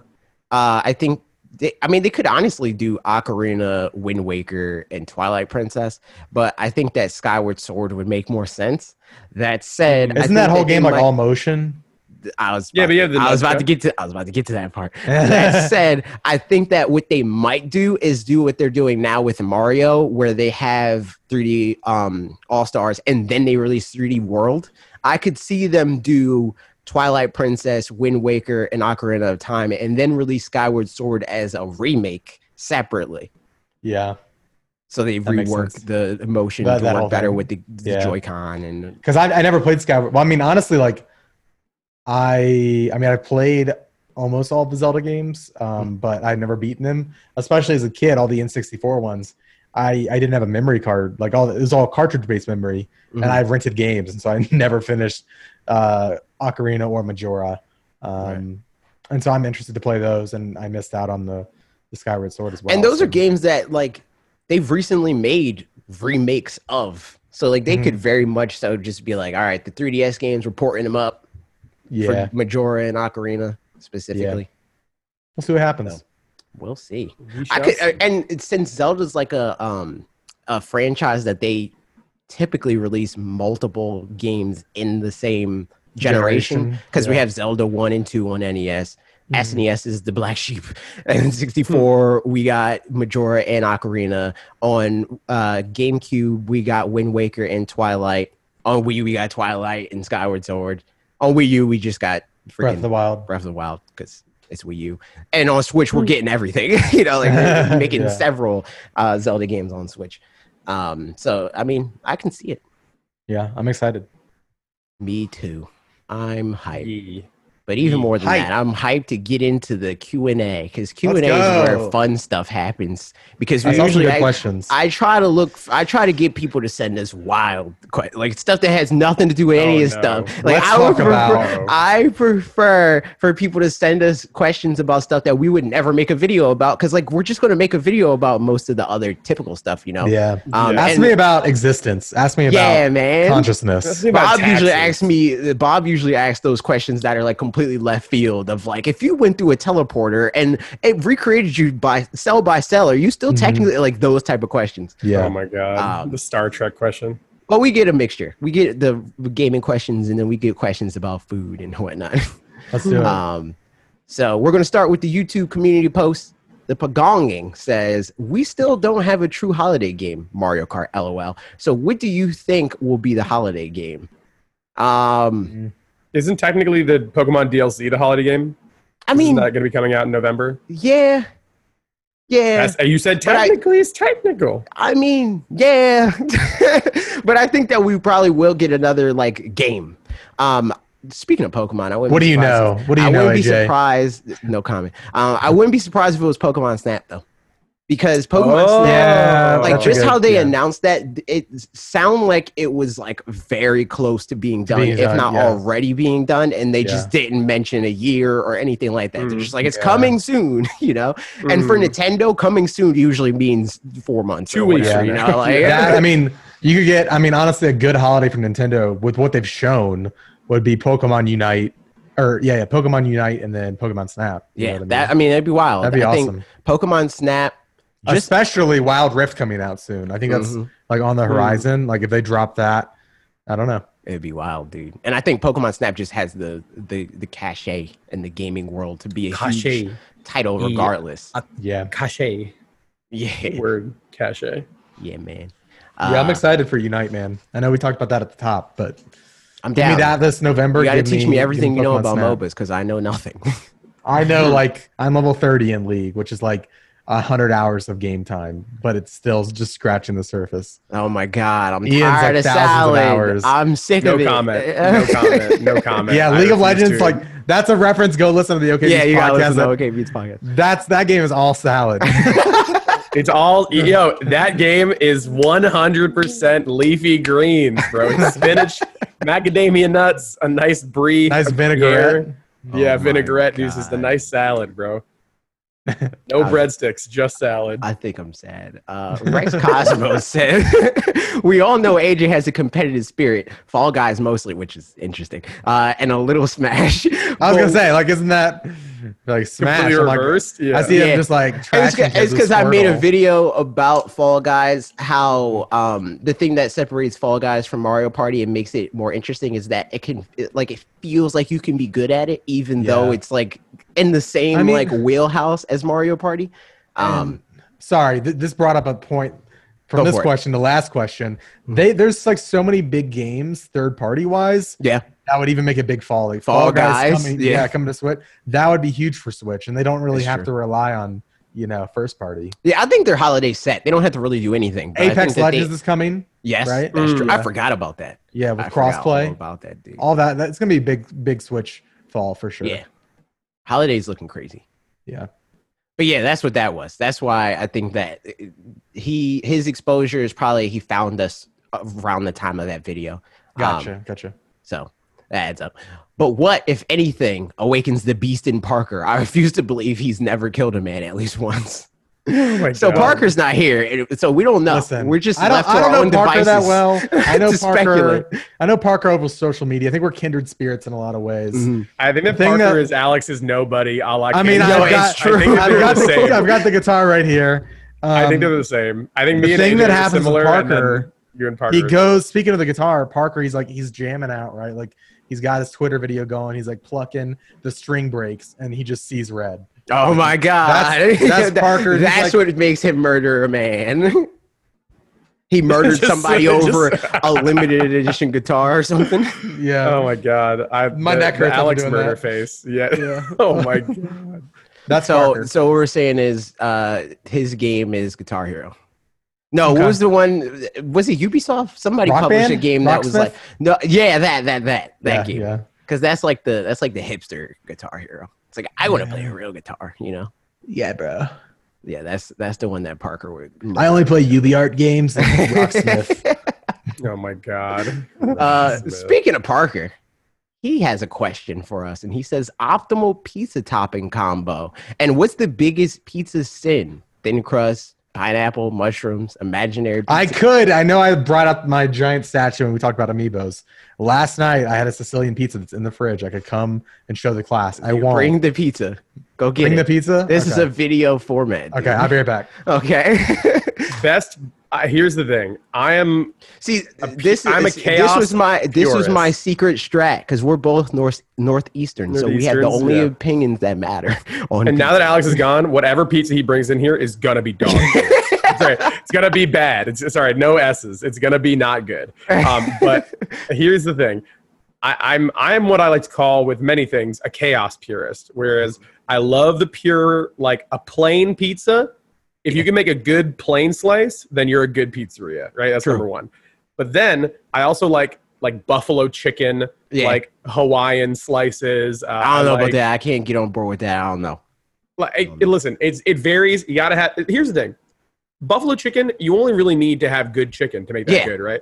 Like fruit can be very bad. You know what I mean? So I think that's where that variation. That's comes where in. that veers off. Yeah, and it's also a textural thing. I think some people don't like it because it's a Yeah. textural thing. But I think that's where I stand. Where it's either I like nothing on it, like just Or go wild. He's- dude. or Me an too, me insane amount of stuff on it. Like So- I think we had one with it was like sun dried tomatoes, Yeah. artichokes. Let me read you this one pesto from the and place. stuff. Audrey. So he James. couldn't show the class, man. He doesn't have the pizza. No, I have the pizza. Here's one of them. Well, like, so Ooh. if I want it, this is a Sicilian pizza. Granted, it's cold. It's a day old, so it's not going to look as good as it once did. Hold on, wait. We Come gotta on, get the camera. production values. Let me Here we get there. go. There we go. Look at Yeah, it. like, the basil's cold. Like, obviously, it's cold pizza, right? But it's that nice thick slice. This thing's like reaching pie levels, but not pie levels. Like we don't want that Chicago stuff, right? This is Sicilian. They don't even like that in Chicago. They know they don't like that pizza. So this is one option, and I'm not going to eat this right now. I'm going to put it back in the fridge. And then you've got, if we're doing New York style, which is my favorite style of pizza, cheese all the way. Just straight is Ian making a pizza too? He might. Honestly, he might be. YouTube.com/directly to you. Yeah, and so you got the Sicilian, which I like. You've got thin slice, or like not like cardboard thin slice, like New York style, like really thin. Right. With just cheese or pepperoni. I like it just simple. Just thin enough to fold it. Exactly. Yeah. Eat like a sandwich. Or you do like an elaborate white pizza. That's like, those are the three. And I'm letting the website load and I want to hear Ian's input because he was talking about complicated pizzas. But AJ, did I miss what your preference is, or have you? Yeah, I didn't talk about it. I'm down for. I have mostly the same take on pizza as Ian, where outside of the pineapple stuff, I don't know about that. But either I want it like the pineapple, nice and simple, like cheese pizza, pepperoni, maybe some sausage or something, or you do like the wild, like you give me like barbecue chicken pizza. We're hogging out. It's like it's the two extremes. Anything in the middle, I'm like, nah, I'm good on that. Like, yeah, for sure.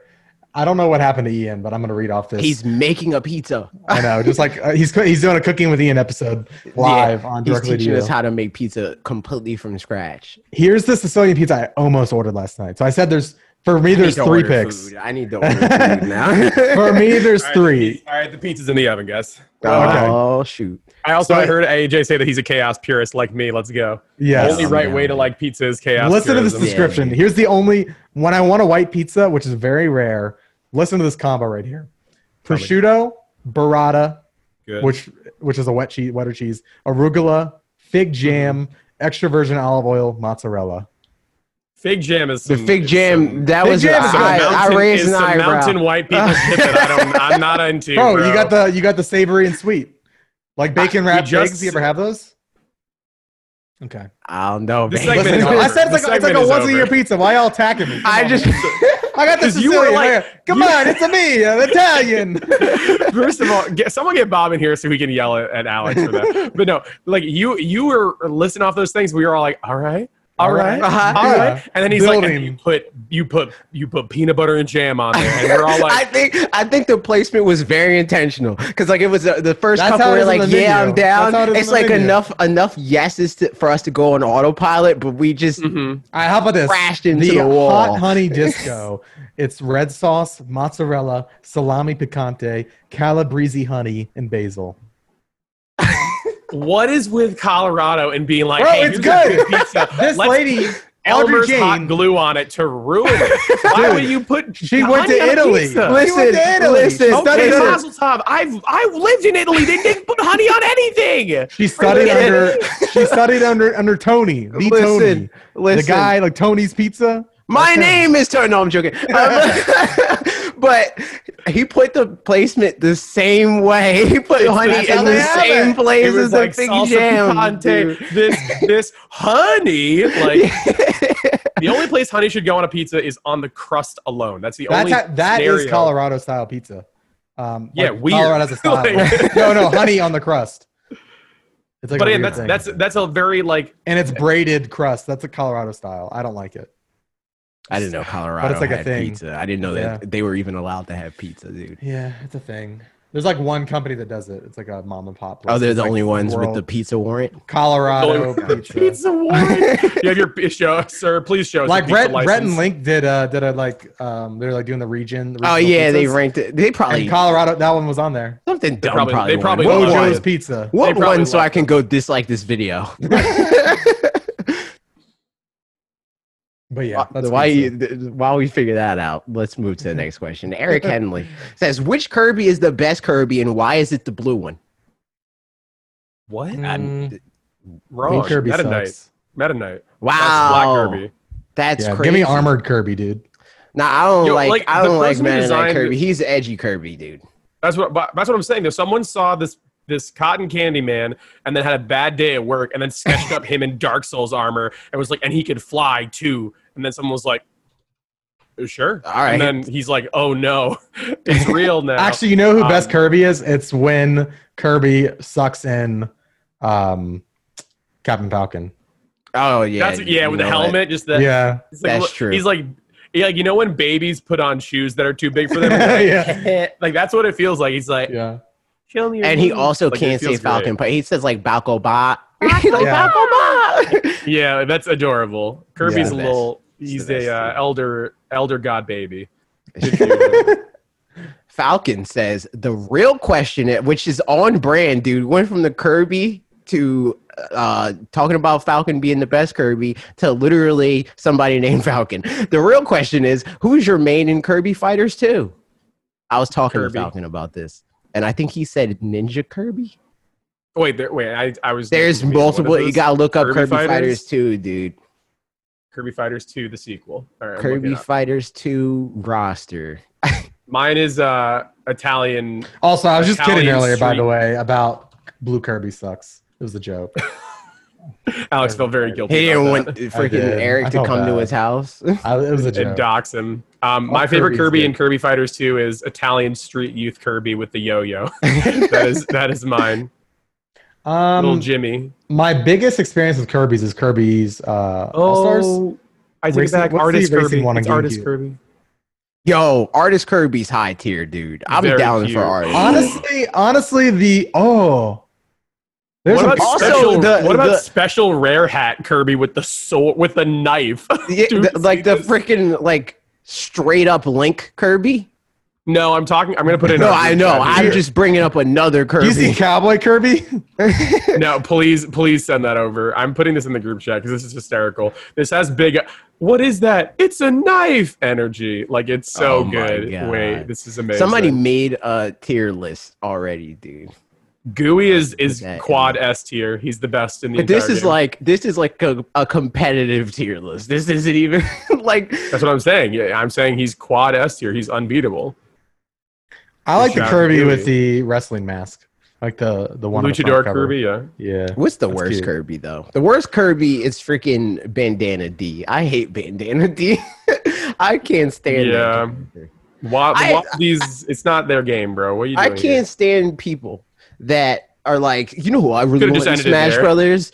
Yeah, I could have just left it there. I just That- hate people. You know what's the best Smash Brothers? It was like who I want for DLC? Bandana D. You're dumb. You're not allowed to play video games anymore. You're dumb. Just You can't get out of here. Just stop saying things forever.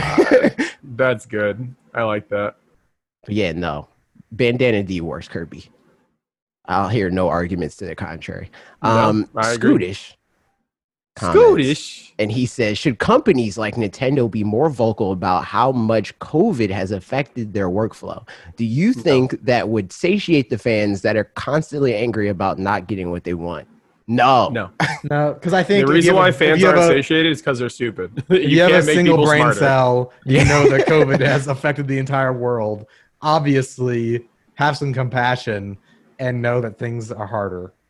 Well, not Yeah, even that. Just like it takes like literally like bro, we all make stuff on the internet, right? And even that, like on multiple episodes of the OK Beast podcast, I've been like, hey guys, if we don't sound like we're feeling it, it's because the world's on fire. Yeah, dude. I'm not sorry for feeling this way, and if you don't feel this way, then you probably live in space because that's the only place where this is getting affected. Are you on the space station right now? That's the only way. That's the Yeah. thing that's even worse about it, though, because I think they know that the world is on fire, and that's why they expect for these companies to do more than even a normal year. Because this is a pretty typical year for Nintendo. Some people, even now, like as far as like releases that have happened, not the cadence of how they announce them, but quality of the year and like franchises that are represented and stuff like that, it's pretty typical. But people want more because they're home more. So they're like, Yeah. you're supposed to entertain me, and because I need to be entertained more, you need to work more. They're not allowed to be affected by the pandemic, because if they're affected, then that makes our experience worse. You know, like that whole stupid thing. Yep. Again, you can't. Explaining something to someone calmly and rationally will not change the fact that they're stupid. Yeah, because they're already no. dumb. Like, just the fact that they're complaining about this, they're already unreasonable. Because it's not hard to understand that you can't even go outside. You think a major like production that involves several countries and people like this is a very complicated thing to do when the world's not on fire, but people can't go outside. So how are you going to accomplish something like that complex when the world's on fire, dude? Doesn't make any sense. Yeah. A very salty snail graces our presence and says, like Kirby Fighters 2, what other spin-off sequels do you think Nintendo has up their sleeve? Personally, I think Federation Force would be more well received now that we have a real Metro game on the horizon. You know what? That's a good point. Arguably, I think that's a good point. That's something that Parker was talking about, and we talked about it on the podcast, where a lot of people were like down on the Nintendo Direct mini showcases and stuff like that. But after we got the last few announcements, the Mario 3D All-Stars and the Hyrule Warriors Age of Calamity, people are like, all right, this year's cool or whatever, dude. We can have whatever you guys want now. And then people were super hype about the next mini Direct showcase, and it didn't really matter what got announced. But it was received well regardless. Yeah. Although I would argue that even then, that Direct was probably a little bit better than the rest of the mini showcases. But it was good for sure. All around, I think that giving people what they think they want before you give them what you think they want will make them more receptive of the thing that you think they want. Yeah. I'm just waiting for the Direct where we find out Mass Effect is getting remastered, the trilogy, and coming to Switch. That would be a great game to have on Switch. Do one of those? That's what I thought. Yeah. See, but EA's I never played them either. I never played them. EA's big dumb. So what they're going to do is they're going to announce it on every other system that can already play these games through backwards compatibility and whatnot. And then they'll get their sales for that, and the Switch fans that are like, oh, we're never going to get this game. We'll buy the game on the other platforms. And then 8 months later, it'll come out on Switch, and then they'll be like, but freaking Commander Shepard can be Mario. $60. That's what's going to happen. I'm calling it now. Yeah. Oh, Commander Shepard and Smash. Poggers, dude. What if we did that? That'd be pretty crazy. I'm just saying. I'm okay with that. He'll probably be either bad or too good. There's two possibilities for DLC. The dichotomy. Either you're broken or you suck. Yeah. Duncan says, no question for me this week. My brain is potato salad today. Just want to say I love you boys and hope you're all doing well. Thank you, Duncan. Love you too, Duncan. Love you, Duncan. Even though you're not allowed to get shouted out on this show. No shout outs, but you're cool. No shout outs allowed. But you are cool in a non-shout out way. It's true. Not shouting you out, but Duncan's cool. Not a shout out, a shootout. We hate you, bye. Bianca Wick says, which game have you spent the least hours playing and why do you hate it? What? Why Alex seems like he has an answer. I'm like, the games that I don't invest time in games I don't like. Yeah, like if I hate it. Hold on, let me look at my Switch. There's probably something. I have games that I invest a lot of time in that I still play that I hate. That's a different answer, but like games that I stopped playing because I hated them. I feel like I couldn't tell you because I don't care about them. I'm very good now at knowing if I'm gonna vibe with a game, and so I don't really have games that I hate because I don't play games that I wouldn't like. Right. So the best I can give you is games that just didn't work for me, and everyone else liked it a lot. Carrion. That just came out from Devolver. It didn't hit for me. It didn't. I mean, I respect it. I'm about to say something that's going to make gamers mad too. I didn't like A Hat in Time. I hate that game. Game sucks. Yeah. Isn't that game endorsed JonTron, and JonTron's a horrible racist? Yeah. I thought they removed them. Yeah, I think they removed them. Doesn't help that they didn't take the 10 minutes to search if JonTron was an why awful work human with being. Like, bro, I hate that. It's like, guys, we did the effort to rewind this mistake.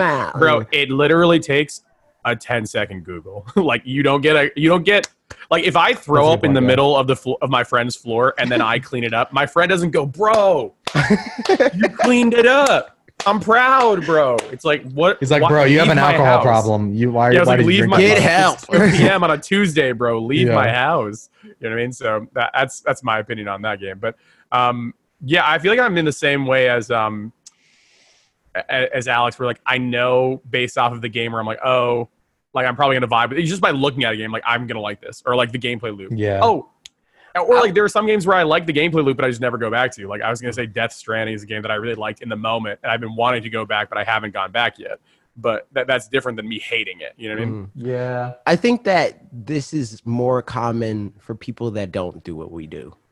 'Cause That's true, yeah. We get games and we don't feel obligated to finish them because we get games, you know, like we're going to get, whether we buy them or not, there's going to be something else to play, you know, whereas other people, it's like, I spent $60 on this, or even $30 or $20. I'm going to play it, you know? Oh, but regardless of me and like talking about games on a podcast or not, like if I am miserable playing a game, whether I was doing this or not, there's nothing on this planet Earth that will force me to finish a game just because I put money into it. Like, Yeah. if I'm already, I call it a loss. I trade it in. I sell it on eBay, whatever. or if it's digital, I'm like, all right, whatever. Like, Yeah. Oh, Final There's- Fantasy VII remake. I much respected that game. I just didn't. It's not my kind of game. At least Yeah. like where I'm at in it, and I probably put in 6 to 8 hours, and I was like, I'm good. And I Wow, deleted it dude, off you're my hard drive. still eating the salad or whatever, dude. Yeah, exactly. yeah, it's true. Like You're the salad still doesn't eating your taste salad. that good. Yeah. That's valid. That's valid. And I'm not hating on it. That's just like my experience, right? And I choose to use my time otherwise. Alex says that it's a waste of time to play Final Fantasy. You heard it here first. You I heard did it say here that, first. yeah. Directly to you, I said that exclusive. exactly. Dude, I hate weebs. damn. I hate weed. I thought, I unquote. was like, wait, am I allowed to say damn on my show? No, bro, it's your show. Cowboy D5 from the Discord. We're in the Discord questions now. Ooh. Nice. And super early for this week's podcast. Oh, by the way, you don't gotta wait. People in Discord, you don't have to wait to ask questions for me to say ask questions. You can just ask them whenever, dude. We'll pull them. We'll find him. That's what Cowboy did. He just asked a question. He said, but I love that hypothetically, name. because their track records makes me believe they won't. But what if they made Bethesda games Xbox and Game Pass exclusive? How much does that shake up the next gen landscape? To continue the line of thought, what if Nintendo bought Sega? Should it happen? Could it happen? And would you be excited? Also, which Sega series should be revived first? So let's approach the first. We kind of talked question about all first. these things actually in the middle of the Yes. show. We did. Yep. But like, will Nintendo buy Sega? No, but No. it would be cool if it happened because then you'd actually have Persona games coming to the Switch. That would be cool, but it won't happen. How would the landscape change if they made these games exclusive? It wouldn't change because Bethesda games come out once every 100 years and they run like they're on Windows DOS. So I don't think it's going to change anything. I'd argue it would change for the better for Xbox in the long run. I think people would be mad, but I think that they would have they would have They'd get over franchises it. that mattered. Yeah, like that. But now people still have the perception where it's like, I'm still not buying an Xbox because I could play this on Windows, or like that whole thing. It's like, I bet. So I think that in that hypothetical world where they bought the franchise, the studios and the IP, Yeah. and they approached it like a traditional game platform holder would, that it would be a bigger deal than it is now, or not a bigger deal because it's going to make them money regardless. It arguably would make them more money doing it this way. But it will move the needle more in the perception of gamers, and as far as the Nintendo buying Sega thing, I mean, I think that maybe one day it could. I don't know if it would unless Sega needed it, like Sega's going under. Yeah. Then Nintendo's save like, the all blue right, man. well, We'll save the blue we'll hedgehog." bail Sonic out, fine, It's like in an anime when the two rivals go head to head. It's like Mario v Sonic. yeah. And At then the when you Olympic least Games. expect it, Orochimaru, he's about to kill, I don't know, Sasuke. And then Naruto's like, You "No." have quote. I haven't I hate watched- weebs. Alex does the weebiest possible reference. I was about to say it. Betrayed by himself, bro. betrayed by myself. Wow, dude. When I haven't gotten to it yet, but like when Bakugo and Deku team up, it's like, you know what I mean? They're unstoppable. Yeah, worse It's like, Sasuke. nobody's and a worse allowed to Naruto kill team you, up. dweeb, except for me. Deku. Like that's I what. can't wait till I team up. Also, I can't wait till I team up with my high school bully. My windows Can't wait are for open. that. My neighbor walked by and they looked in the windows. You're doing VO for the next My Hero Academia, dude. That's It's it. true. It's true. Good point. Kushal? Parker said his name right. I don't remember how Parker said it. I'm sorry. Do you like seafood? I love it. It's been forever since I've had good fresh seafood. Hell yeah, baby. Live in I Japan. like- Live I on a like coastal seafood. city now. from the I like- from the East Coast. I like seafood. I can't say I love it because like there's some seafood that I'm like, I'm good on that. And it's I mostly honestly think that I don't really like lobster and I don't really like crab because I don't like dissecting my food as I'm eating it. Yeah. yeah, that's valid. I Like- think that the majority of food in general is a mix between cultural and preparation. Like when I went to Japan, I was like mid on seafood, and then I had some of the wild. Like I had like fugu, which is poisonous urchin. Yeah. I had fish eggs. I had like all these foods that I normally wouldn't have had that were seafood related, and because of the way they were prepared, it was delicious. Like, but if I had gotten that at like in America or a place where like maybe it wasn't as common to prepare these foods, it would be bad, right? And I think that's where the majority of people in America get those really bad experiences from. And then the cultural thing when it comes to food, like it might just be a thing where like your family doesn't eat a lot growing up, and then you like eat it as an adult, and you're like, oh, I'm not used to this texture. It might take you a couple times to get used to it. That's how it is with me and Thai food. No matter what, like Cowdy bought Thai food yesterday for dinner, and I smelled it. I was like, oh, this smells really good. I want to try it. And she's like, oh, you hate Thai food. Watch out. You're not going to like it. I took a small sip, and my brain goes, this is good food. And then my eye started to twitch, and I was like, this tastes weird. I can't eat it. I can't eat it. And I just couldn't eat it. Like, it just for the life of me. Your body rejected it.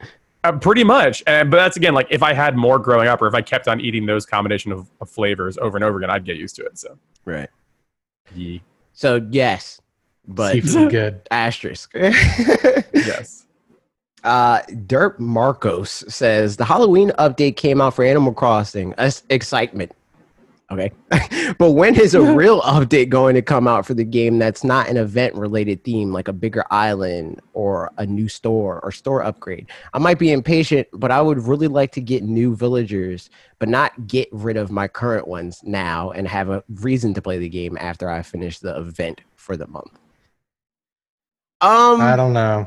I don't know if we're going to get like a bigger island or anything like that. Yeah, But I think can that's see like events. a content update in some way, shape, or form. Here's a bunch of new, Like you in know, a year, clothes you know, or like the whatever, year yeah. anniversary. I can see them doing something like that. Yeah, Um, maybe But- one or two new villagers or something. Yeah. Like some of the old ones coming back. Because I know some of them were teased. You know, mhm. what's his name on the Earth Day getaway? Mayday Yeah. getaway. Forget And his there are like people looking through code and finding villagers and like facilities and stuff beforehand. Like we knew about Red or Rad. I don't remember. I haven't played Rad. the game in years. It feels like. But the freaking Fox man, we heard about him beforehand because people look through the source code, or not source code. No, I like DNA. the source code better. They looked through it. They looked They through the matrix data code to mine the find game. Fox man. Yeah, we but go. The files. that's that, dude. That's that. Grimhane said, "Which one of you is the Grimhane! imposter?" Hashtag Among Us. It's me, bro. No, we 100%. already established that it wasn't you. No, You it's weren't me. here. 100%. You weren't It's here. me. It's always not, me. It's not Ian. It's Alex. It's 100% Alex. Well, no, Because- dude. Every single time I play this game, like Among Us, it is I take the blame early on, and then I just become the most aggressive person early, and I kill someone so obviously that it gives the other people free reign. So I am I definitely. played one of Among the Us last night with imposters. my family. I like had so many clean games as imposter. I was just like, I was on my A game. And these are the It's- people that know it's- me the most. They know when I'm lying. And I was just like zen. I was like, I'm here to kill. You Oh entered, my you God. entered a flow state. You entered the gamer I'm flow shifting into state. sicko mode. See, here's You the thing. shifted. Here's the thing. Now I'm suspicious of both of you. You're both imposters because That's Alex. what I'm saying. I agree. Before we started, I was like, "Where's Ian?" Like, "Oh, we just gotta wait for Ian." And then Alex, like, his actual words were like, "Ian's doing a task." I was like, "Okay, so we know he's not the imposter." But Oh now my I think God. you're both imposters. Doing a task. I think So- you're both speak- imposters now. Speaking of that, by the way, I edited a video that I was in with Bob for his thing, and I noticed that I pulled the same exact strategy when I played with Alex, when Alex and I were imposters, where I just killed someone accidentally outright, and then just was like, I did it, guys. I'm sorry.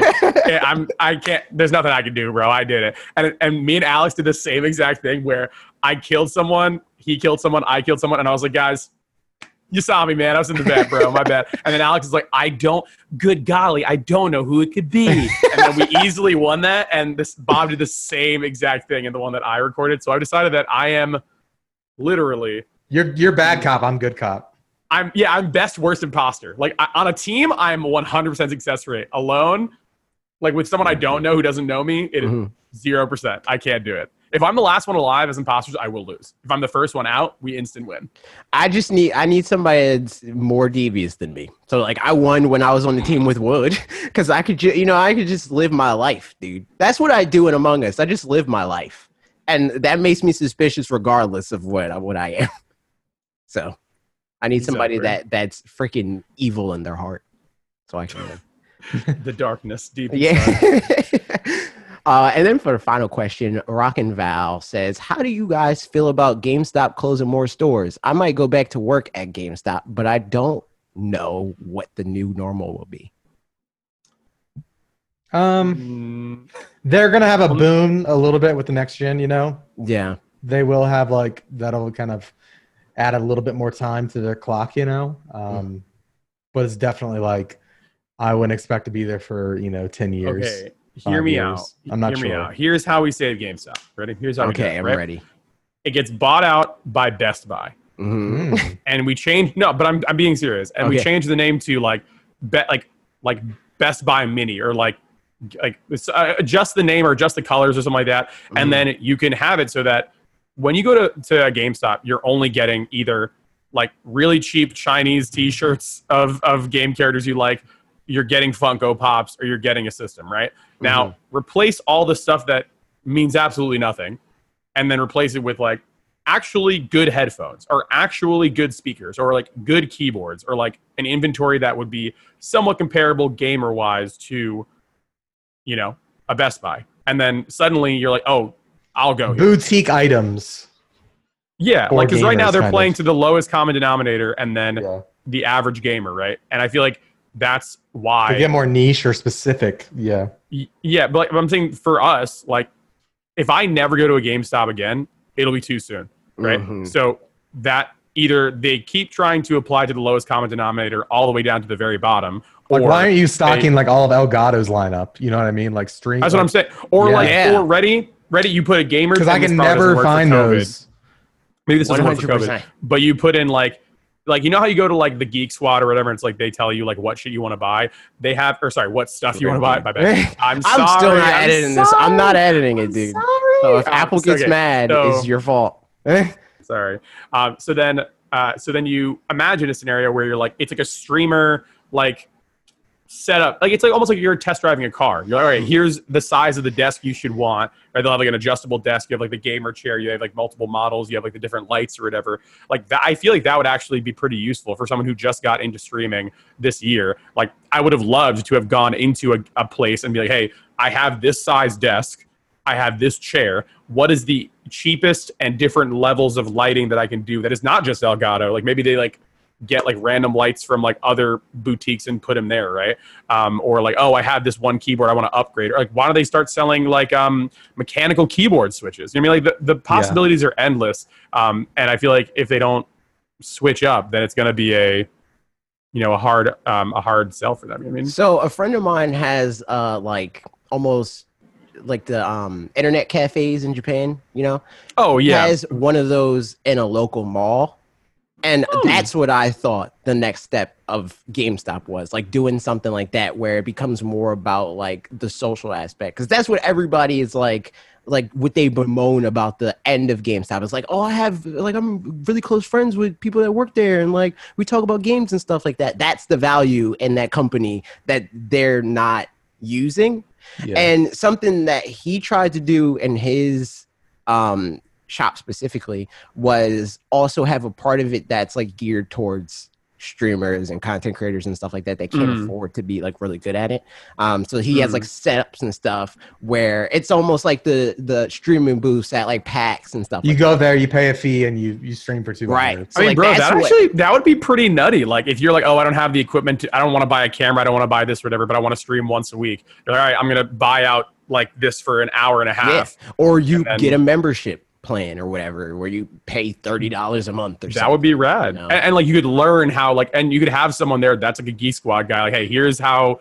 Like the fuck. Bleh. Sorry, You did it again. I didn't say. I didn't. I said. I didn't say the whole thing.